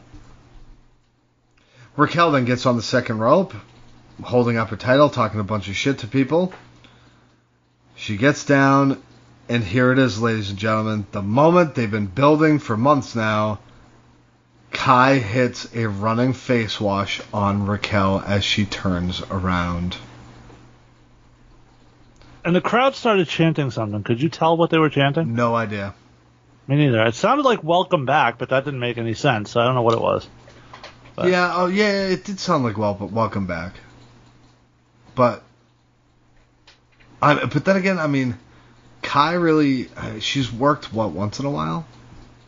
Not really. Just worked a couple weeks ago. Yeah, she beat Ember Moon. Yeah, but I don't know. Weird. So, the heel turn's here. How do you feel about it? Is it really a heel turn? She was already a heel. They were both heels. Okay, so... It's not often you get a heel-on-heel turn. But she didn't turn face. No. It's weird. It's sort of a strange dynamic. Well, I think this is why they kind of made Raquel do, like, the babyface-esque stuff with her promos. Raquel's going to be the baby in this situation, obviously. Oh, absolutely. 100%. So, and Kai's, I think, a better heel than a babyface. She can do both, but I think she's better as the heel. And this is obviously the match at TakeOver. Do you think they pulled the trigger and put the title on Dakota? No. I do. Yeah? Yep. Do you think they put that I don't line think in Raquel's there? working as champion. I don't. I think the title needs to be on Dakota because she's a heel. She could cut a promo. I think Raquel still needs a lot of work in that regard. Yeah. That's why they had Dakota with her in the first place. Mm-hmm. I think Raquel's lacking in ring. I think Dakota's not. And Dakota's already had a couple kicks at the can and hasn't won the title. So I think if you're going to put her in that spot again, she almost got to put the title on her. Yeah, that's true. That's a good point. I don't know. We'll see. We got an Adam Cole promo. Shits Oliver Reed. Saying Cole is not your rebound, and I don't give a damn about your 14-year career. Hold on. So what did you think about the overall process of how they did the turn with Dakota? I thought it was fantastic. Once she said, as long as I have your back, you will always be champion. As soon as she said that, I was like, all right, here we go. This is it. Yeah. Okay. Is that how you felt watching it? I did. The thing that was sort of cool about this is that we all knew it was coming, right? I think we all knew this turn was coming at some point. Oh, yeah. But I think none of us really knew when it was going to happen. Yeah. Sort of like... It reminds me of, what was the Festival of Friendship? Like, we all knew that at some point, and for so long they had teased it and made us think, okay, this is the spot it's happening, and then it didn't happen then. And they sort of did that a few times here, and then we finally got this payoff. But and I'm sort of glad you could have done this in the main event segment of the show, and it would have made sense to do it there. Mm-hmm. But I feel like if you did it in the main event spot, you would have been telling everyone what was going to happen. Yeah, that's and true. By keeping it here in the middle of the show and having doing it the way you did, where they stick together and she's like, who's coming out, and blah, blah, blah. Yeah. I think you sort of held people off who are thinking this might have been the spot. You know what I mean? I thought it was very strategic of them to... So, they showed the still frame before they came out saying, oh, Raquel's going to come out and address the women's division. Did you take a good look at that picture? Probably not, apparently. They used this picture on purpose. Kai was staring not at Raquel, but at the NXT Championship. Yeah. It's fantastic. Yeah. But yeah, I like you said, we knew it was coming, and in the fashion that they did it, I enjoyed it. So,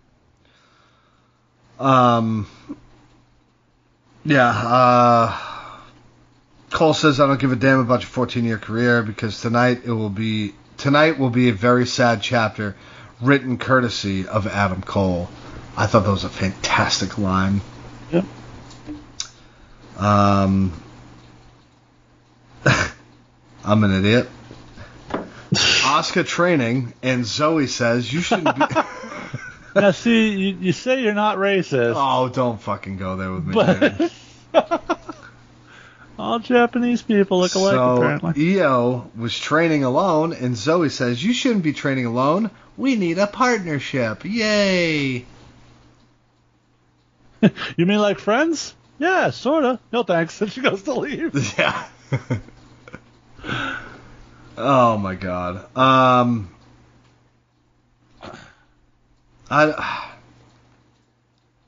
What are they doing with these tag titles? Actually, I would say they're building up a pretty decent division now, honestly. When you figure we're going to have you still have Indy and Candice. Yeah. You have sort of Frankie and Jesse. Mm-hmm. You have the Spit and Swallow Warriors there. So you have several actual formidable tag teams. Yeah. But... And by the way, when I talked about what you do with the person when you get the big belt off of them, CEO. See Frankie as to what you do with new name talent that you put in when you don't have a spot with the big title. Yeah. Like they don't know what to do with these people at this point, so just throw them in tag teams, I guess. I mean, it's good because they're getting TV time, but at the same time, it's like, why are they in a tag team again? Yeah. Frankie was presented as this huge single star, and then all of a sudden she's going to hook up with the Robert Stone brand. Well, she's taking over the Robert Stone brand. It's, again, long-term storytelling. Yes. I don't know. What did this scenario look to you that we're about to talk about? Mandy Rose is conversating with Gigi Dolan and JC Jane. Looked hot. The camera moves closer, and Mandy says, "Excuse me, get out of here." Listen, I don't degrade women, but they look like streetwalkers. That's like when somebody goes, "Now I'm not racist," and you know the next thing out of their mouth is going to be the most racist shit you've ever heard. Like, I'm not don't. I don't degrade women, but I'm about to call these 3 prostitutes. They look like it. They did. I thought they all looked fucking hot, but I didn't say they didn't. So, if she's starting a faction, yep. What would you call her faction? Rosebuds. No.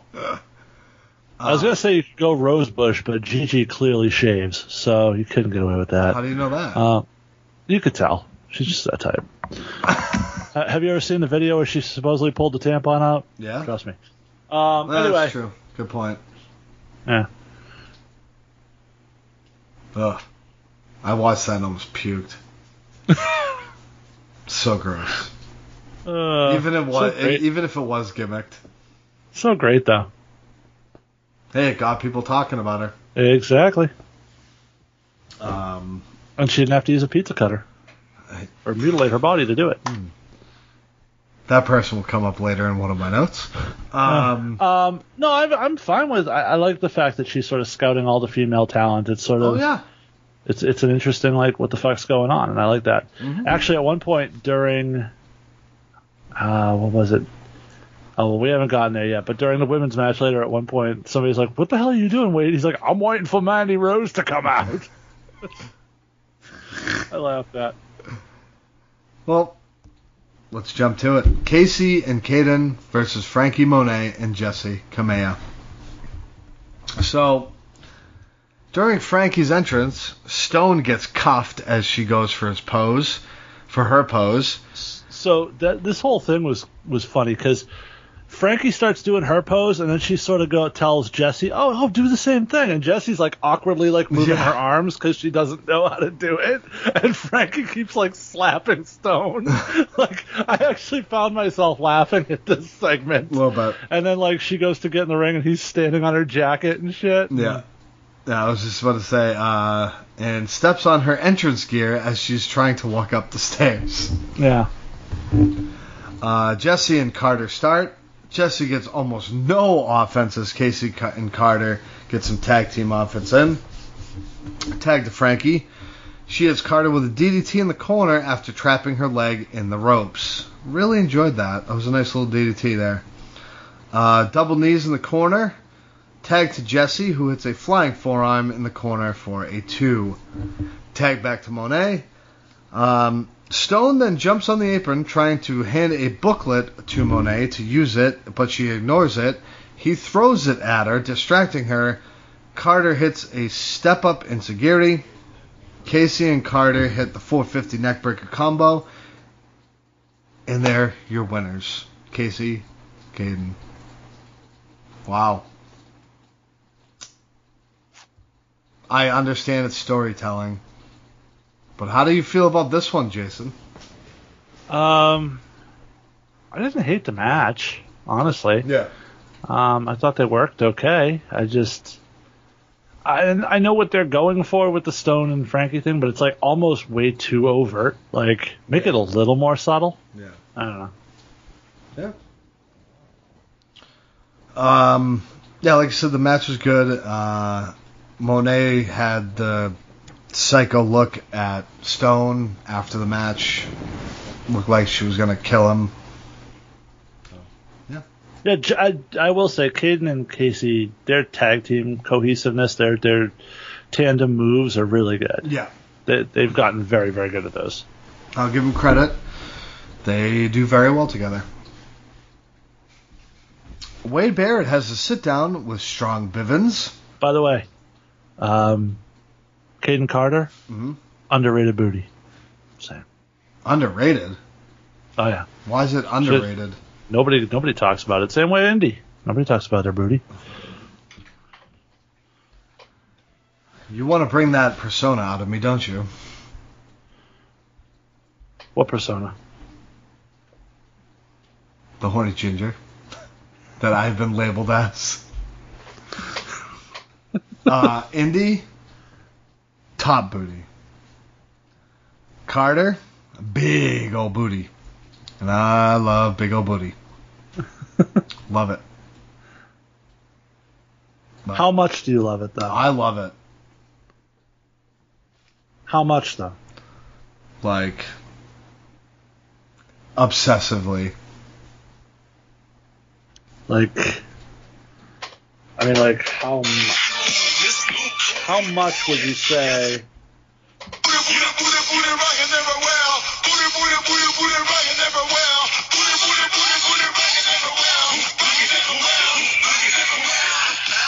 Almost more than life itself. Okay, just check. Wade Barrett, as I said, sits down with Strong Bivens. He asks how Strong came into contact with Bivens. Strong kind of goes the long route on this one. Strong says... Okay. Go for it. We got some problems here. Go ahead. Strong says, in this business, it's 90% mental and 10% physical, and my 10% is better than anyone else's 100%. All the drama from the UE, I couldn't I couldn't break through until I got a call from Bivens. He reminded me of who I am. Bivens speaks up and says, nobody ever thought out of all the people it would be me to pull him up. Just call someone a dork and be done with it. Roddy cannot do, like, compelling, serious promos. It's just not his thing. No, that's what Bivens is supposed to be there for. Then why is Bivens not talking? Why is Roddy talking to start this promo? I don't know. I don't know, man. It was bad, and then Bivens was great. It's like, well, fuck, give that guy more time.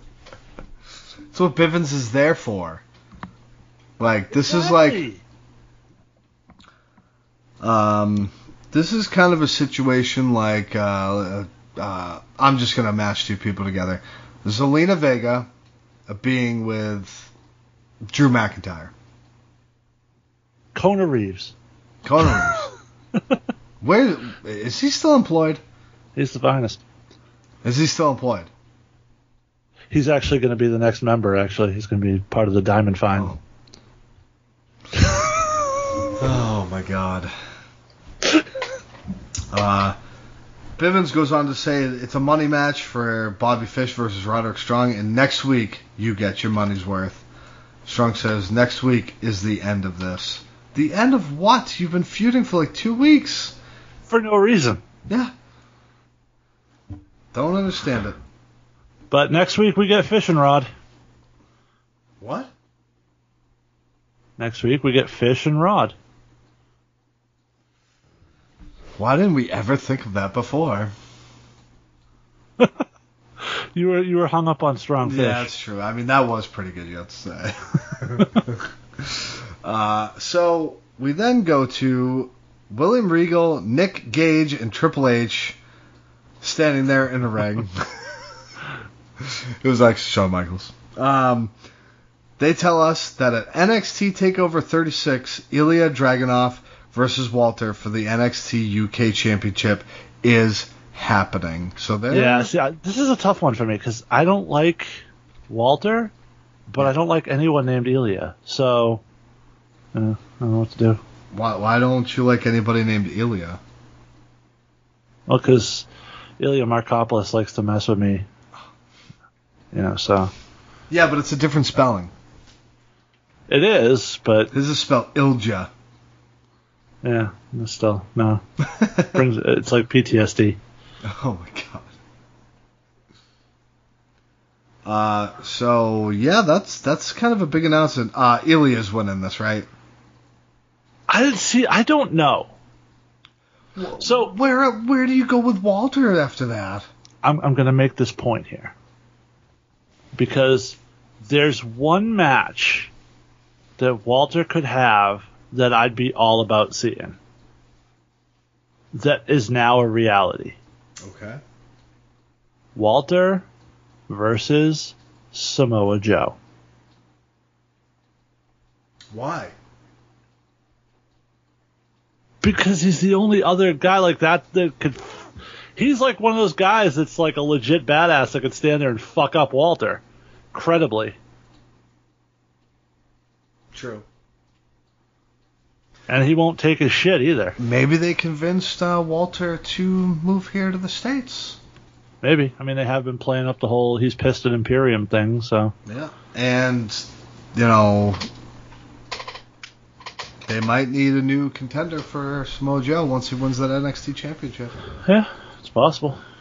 So you might get your wish. Well, they've got Adam Cole on deck, so. Yeah. I'm kind of over Cole right now.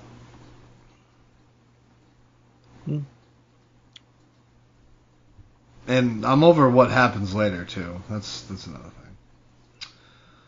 thing. We then go to a disembodied voice catching up with Dakota, asking why she did what she did. She looks back and leaves out the door. This made no fucking sense. What was the point of this? Just to point out that she's not talking about why she did what she did. It made me laugh because of how pointless this was. I like that little. She gave that little like Smirk. cheeky smile Yeah. as she was leaving. Yeah, that was hot. Like, she almost looks like the face here. Like, I'm gonna wait for the promo and see which direction the promo goes in, but that was sort of an endearing moment. I mean, I want Kai as the heel. It's hard when you do that, though. I'm hard talking about it. Do you remember when they tried to have Nia Jax be the face against Alexa Bliss? Oh my god. Yeah, I mean, the only way it worked was because Alexa was calling her fat. But it didn't really even work then, though. She got a good pop. The in bigger, there. stronger one needs to be the bully for it to work really well. I think they played that okay because basically, No. I didn't think it was awful. Anything Nia does is pretty much awful, but Yes.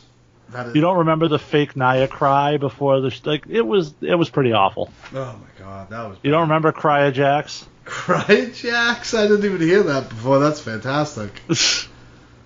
No, I don't remember that. Anywho, Marcel Bartel and Fabian Eichner are taking out Top Dollar and Ashante the Adonis. Bartel and Adonis start. International ending with a drop kick in Adonis' favor. Sidewalk lift, but a full rotation into a front bump by Bartel and tag to Eichner. I don't know why. I really enjoyed that like sidewalk tilt-a-whirl front slam. It's so basic, but it looks good. Neckbreaker. No! I said, are you ready? Ladies and gentlemen, we want to thank you for listening to the NXT. Neckbreaker by Adonis gets a 1 count. Big boot catch by Eichner, and he murder lines Adonis out of the corner. Wow, that was stiff. Tag to Top Dollar. Eichner tries a clothesline, but we're definitely going to... I can almost guess we are definitely going to disagree here. I love Top Dollar's ring gear. Like, velour basketball gear. Like, it is fucking baller. I like it. meh. For the gimmick, it works. He's not going to wear regular fucking tights. Right. Like Adonis has jean. Well, he's not like... Yeah, he's not like fucking Shad Gaspard and jeans and baggy shit. Like, he's wearing fucking basketball gear. Yeah. But he's putting his own spin on it with it, like the full-on velour shit, which I like. Crossbody is caught. Eichner escapes, but gets met with a knee by Top Dollar. His knee is just straight forward. It's not to the side. It's just, Nope. I'm going to fucking stiff you with this knee. I'm going to fuck you up. Yep. Back suplex hookup, and Adonis hits a drop kick, and Dollar finishes the suplex. Adonis had to get some fucking height on that, too, because Top Dollar is not short. Yep. Surround sound drop kick attempt, but B-Fab interferes with Bartel, and Swerve interferes with Eichner. Adonis recovers and hits a spine buster and gains control. During the break, Imperium are back in control, but not for long as they go for the Eurobomb, and Adonis Hurricane as Eichner, and Bartel gets a gut punch.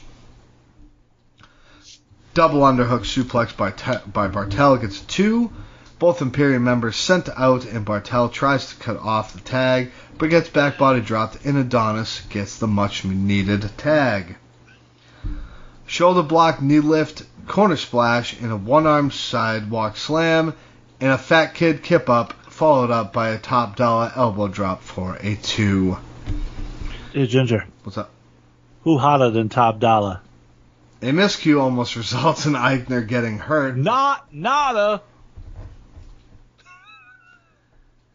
As I was saying, a miscue results in Eichner almost getting fucking just obliterated. But he's a pro, and he recovers quickly and gets a flapjack from Adonis. Did you think he was? Do you think that he thought he was getting a back body drop? Don't know. Because it just looked like, he was like, oh shit, I got to reposition. Yeah, maybe. I mean, there was a lot going on. It was hard to tell. Yeah. And then all of a sudden on the outside, Wilde and Mendoza push Swerve into the ring post, but Top Dollar ain't having it and double shoulder blocks them to the ground. Escobar is backpedaling from the Top Dollar. Meanwhile, in the ring, Imperium hits the Eurobomb on Adonis. In Imperium are your winners. Immediately after, Wilde and Mendoza... And the whole internet went, you just started pushing Hit Row, and then they're getting pinned, and they're getting pinned in the middle of the ring by another tag team. And then this is my point. Hit Row's a hot pushed act right now. They took a pinfall here, but they took a pinfall in a match that, in a way that elevates the story they had going with Legado. Yeah. And elevates Imperium into a future match with MSK, which they've been sort of dancing around to. So, this whole thing, like, if I lose, I'm being buried. It's such bullshit. Like, Who this was a loss. That? People do it all the time, dude. I'm not saying in this particular case.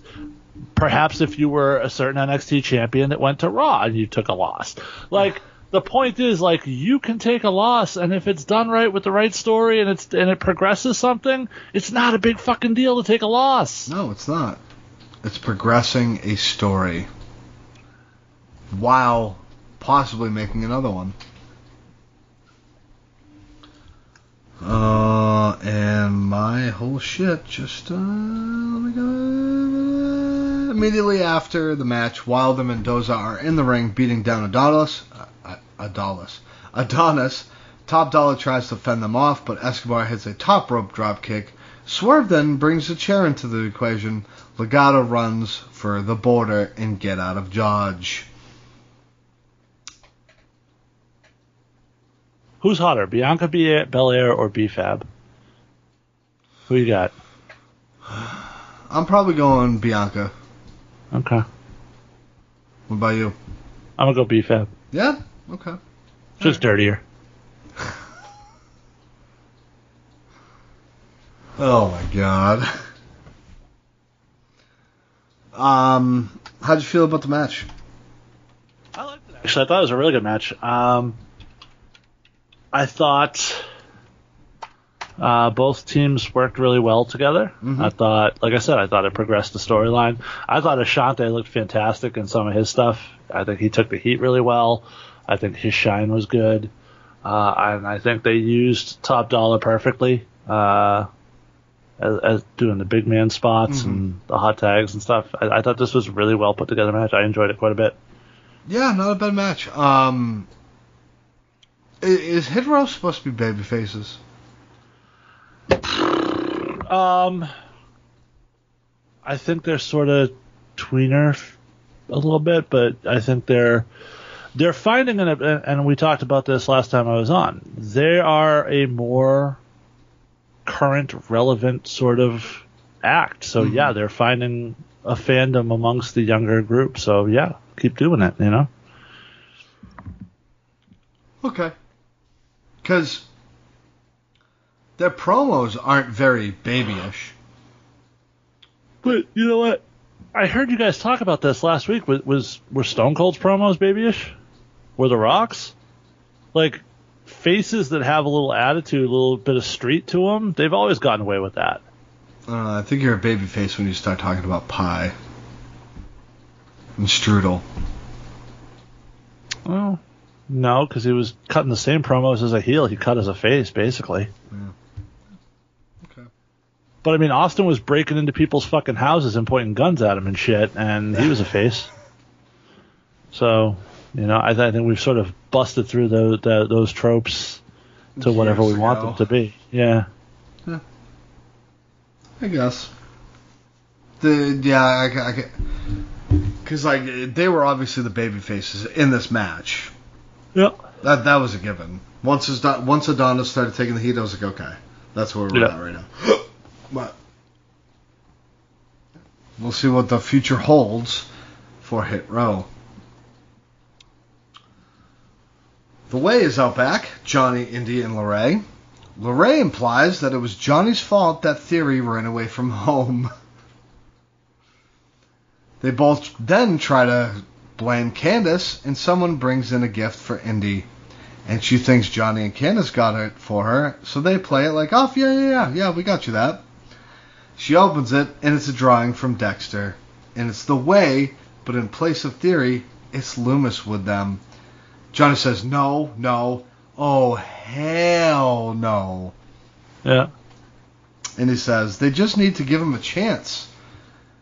No. Then says, no chance. I swear to God, if he said no chance in hell, that would have been it.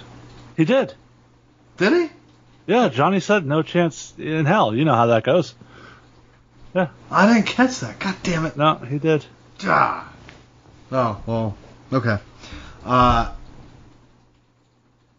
So Indy gives Johnny a proposition that if he has a match with Dexter, and if Dexter wins, they give him a chance with Indy.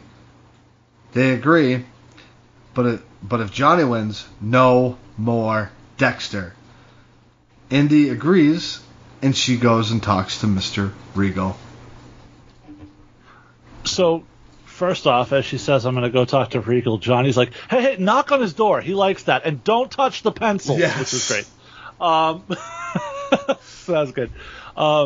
So we have a match now where if Dexter wins, he gets to fuck Indy, and if Johnny wins, no more Dexter fucking Indy. Is that where we're at? In 2021, we have a match where if a woman wants to have intercourse or relations with a man, she needs the approval of another man. That's where we're at.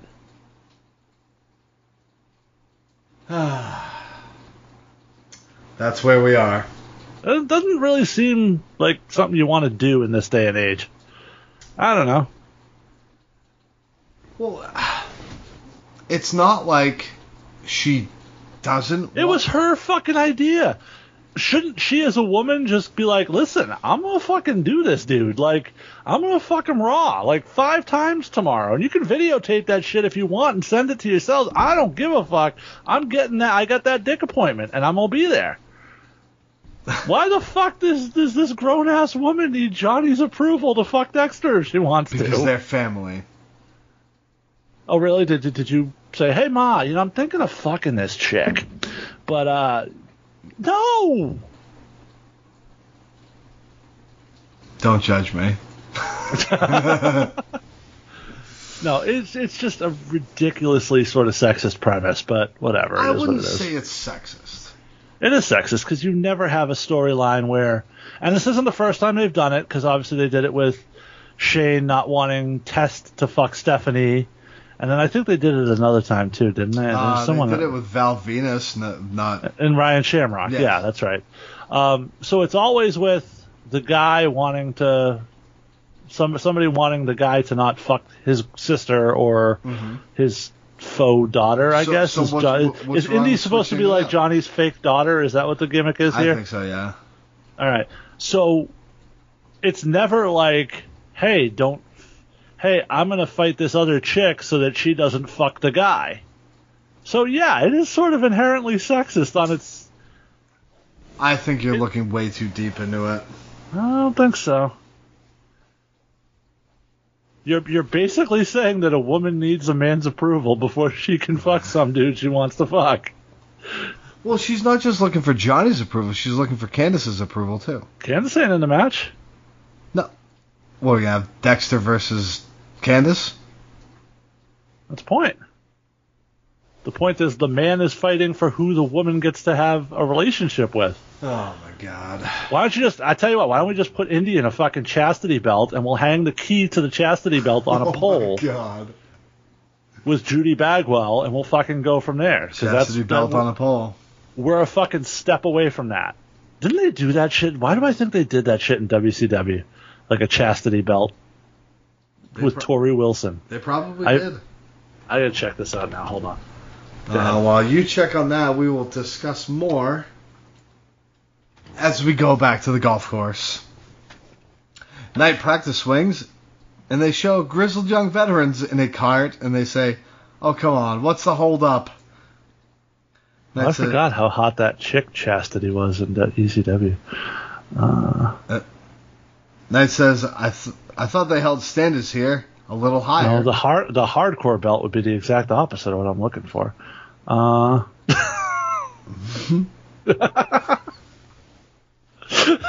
my God. Well, maybe not. Maybe I'm imagining that. There was an angle with Tori Wilson where like somebody wanted to bang her. I forget what it was. But anyway. All right, go ahead. Are you thinking of Stacy Keibler with David Flair? Maybe. A lot of that bad WCW shit all runs together at this point. Yeah. I thought they held standards here a little higher, but obviously not with you two here.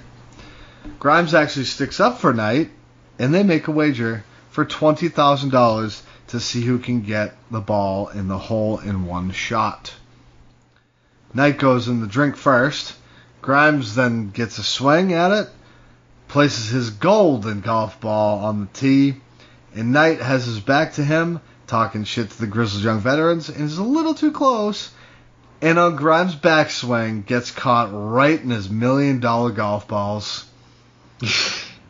He turns around, bent over, and on the front swing gets hit in the head, and Grimes hits a hole in one. He turns around celebrating, and he thinks grizzled young veterans took him out. Hey, how long do you want me to hurt your balls for? He helps Mr. Knight up, and GYV jump ship and get the hell out of there. Knight throws his driver at them, but misses completely. Well, Grimes is sort of trying to convince a very groggy LA Knight that GYV did it. He's like, did you see what they did to you, Mr. Knight? Grimes says, "Woo, whoever knew golf could be this much fun." So we're going to a tag team match here, right? Oh, yeah. Definitely. So now we've gone from he's embarrassing him and making him his butler to he's going to be his tag team partner. Yeah, but Knight is going to make him work the whole match. It's weird. Yeah, probably. I don't know. Or it'll end up being a handicap match. I don't know. This whole thing is weird. But overall, I thought this golf course segments were pretty fucking good, in my opinion. I enjoyed them. Yeah. Comical. You got your ball jokes. Yeah, they were fun. Yeah. They were fun, for sure. Which we expected this stuff, but how much longer can this go? Well, Ted DiBiase's already had a heart-to-heart with Cameron Grimes, so we'll see. Yeah. We then get the announcements for matches next week. Johnny versus Loomis in a love her or lose her match. Or, fuck her or flee Jason her. is saying, chastity belt on a pole match. Fuck her or flee her. Hopefully she ain't got fleas. Bobby Fish versus Roderick Strong. Do it or screw it. Final first round match of the breakout tournament. Joe Gacy versus Trey Baxter. Get laid or go away. Top Dollar and Adonis versus Legato in a tag team match, which was announced during the main event. So they announced all their matches for next week. Yep. This has got to be the first time they've ever done this. Well, it's a pre-taped show, so Oh, right. it's easier to do that way. Right. Well, ladies and gentlemen, it is now time for your main event of the evening. Adam Cole Baby. versus the colossal Bronson Reed. Yeah. I'm going to tell you something here, Ginger. Yeah. I'm going to pull back this curtain here. Break down the fourth wall, if you will. You gonna whip it out? I have very little notes for this match. Okay. Because the first note I have is that I can't get into this. Bronson Reed does not have the star power here to be credible in this match. Okay. Like, just looking at them, it looks like a jobber match. And that's not really Reed's fault, but I sort of feel like Bronson Reed was pushed in a spot where we were supposed to care about him without the big build that made us care about him ever actually happening. Well, he wrestled for 14 years to get to this point. But there's no emotional connection to him. Like, these NXT guys, when they build them up for these big matches where it's going to be sort of their last match on the brand, it's like these are guys that you've built up an emotional connection to through the story they've told about who they are and the growth you've seen of them from the beginning. Yeah. He never had any of that. He was just like, every now and then he would show up and get a match, and he lost to Johnny 4 times and then got a steel cage match, and it was just weird. But to me, Reed never reached that level in NXT where he deserved to be standing in a ring with Adam Cole. Just me. That's your opinion? In the main event, at least. Yes. I guess that's what I should clarify. Like, that's more of an issue with the main event spot for that match. Mm-hmm. Typical small guy, big guy stuff to start. And then Cole goes to work on the legs. Bronson looks for a superplex, but Cole blocks it, sunsets over, and super kicks Reed's leg out from under him. Reed takes a dragon whip properly from Cole, unlike, that 30-year veteran over at AEW. Reed starts to fight back and hits a Fatalanche and a senton for a 2. Cole hits an enziguri and tries suplex, but Reed reverses into a twisting Samoan drop for a very close 2. Super kick catch by Reed, and he hits a flurry of chops, but Cole kicks him and hits a Panama Sunrise for a good falsie. My opinion, that Panama Sunrise, probably the best one we've seen from Cole in a while. I mean, it's good, but again, as illogical as that move is, it's even more so with fucking Bronson Reed. Yes. Last shot attempt, but Reed hits a murder line, turning Cole inside out. Then a big-ass powerbomb. Goes for the tsunami splash, but Cole moves, hits a super kick, and the last shot is hit. And your winner, as if you thought Bronson Reed was going over, is Adam Cole. Yeah. Cole then celebrates, and from behind with a chair comes Kyle O'Reilly, and he nails Cole in the back. Kyle unhinges the stairs and hits what was supposed to be the brain buster, but ends up being a suplex. But Cole hits his neck and head on the corner of the steps. Kyle and his lower back on the other corner. What? When he did the suplex. Yeah, Adam Cole's lower back caught the corner, the outside corner of the steps. So in reality, it actually looked more painful the way they did it rather than doing the brain buster. Yeah, probably. Yeah, so Kyle stands over a beaten, battered Cole as we go off the air. As Jason looks mad about some kind of trade or something that happened. What do you got? Who did the Celtics trade? They didn't trade anybody. They just drafted some dude from Guadalupe when there were some actual talented college players on the board that they could have used. So, you know. We already know your thoughts on the main event, so why don't we go ahead and you tell us if we get a few extra minutes this week, what am I going back to watch? I'm torn here. I have two, and I can't really. I would say Carmelo Hayes and Josh Briggs because I do think they're going to be big factors in NXT going forward. Yes. And I would say I really enjoyed the Hit Row versus Imperium match too. Hit Row versus Imperium is mine. Okay. Solid tag team match. Good. You actually said something nice about Hit Row, so we're making progress already. Stop it. I told you their work ethic is good, their gimmick I just don't like. How many fucking times am I going to say that and not try to make myself sound racist? So, ladies and gentlemen, we want to thank you very much for giving us a listen this week. Jason, it was good to have you back, man. It was good to have these little back and forths. Yeah, it was good to be back. Yeah. It was just... Hopefully at least for a few more weeks. Yeah. I won't get too comfortable, though. There you go. Well, you're going to be going over to AEW, so. Yeah, we'll see about that. Don't forget to go to rundownwrestling.com, vote on the hottest AEW female talent, and check out the archives. We get a lot more than you think we do for content. So go check that out. Follow us on Facebook, Twitter, Instagram. I don't think anybody really uses Instagram, but hey, go fuck it. Go like it. Go fuck it. You know? Follow us on Tinder. Swipe right. Well, and swipe right on the Rundown. You're racist. You said swipe white.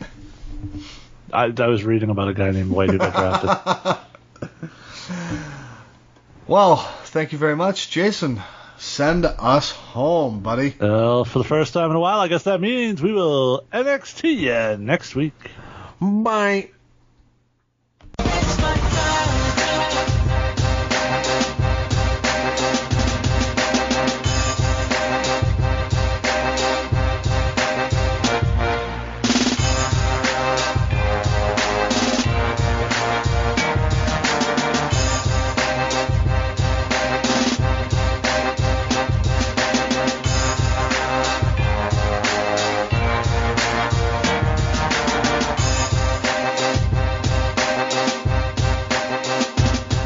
You have been listening to a Rundown Wrestling Network production. Please visit rundownwrestling.com for all of our shows, as well as our other special events. Keep it locked there, or subscribe to the Rundown Wrestling Network on iTunes, Spotify, Google Podcast, Stitcher Premium, or anywhere you get your podcast from. Leave us a voice message that we will play on an episode by going to anchor.fm/rundownwrestling/message. Join our Patreon at patreon.com/rundownwrestling. You can show us how much you love us by buying us a cup of coffee for just $1 at ko-fi.com/rundownwrestling. Go to reddit.com/r/rundownwrestling. Follow us on Twitter at Rundown Network. Like us on Facebook at facebook.com/rundownwrestling. Email the show your dick pics and twat shots via rundownwrestling@gmail.com.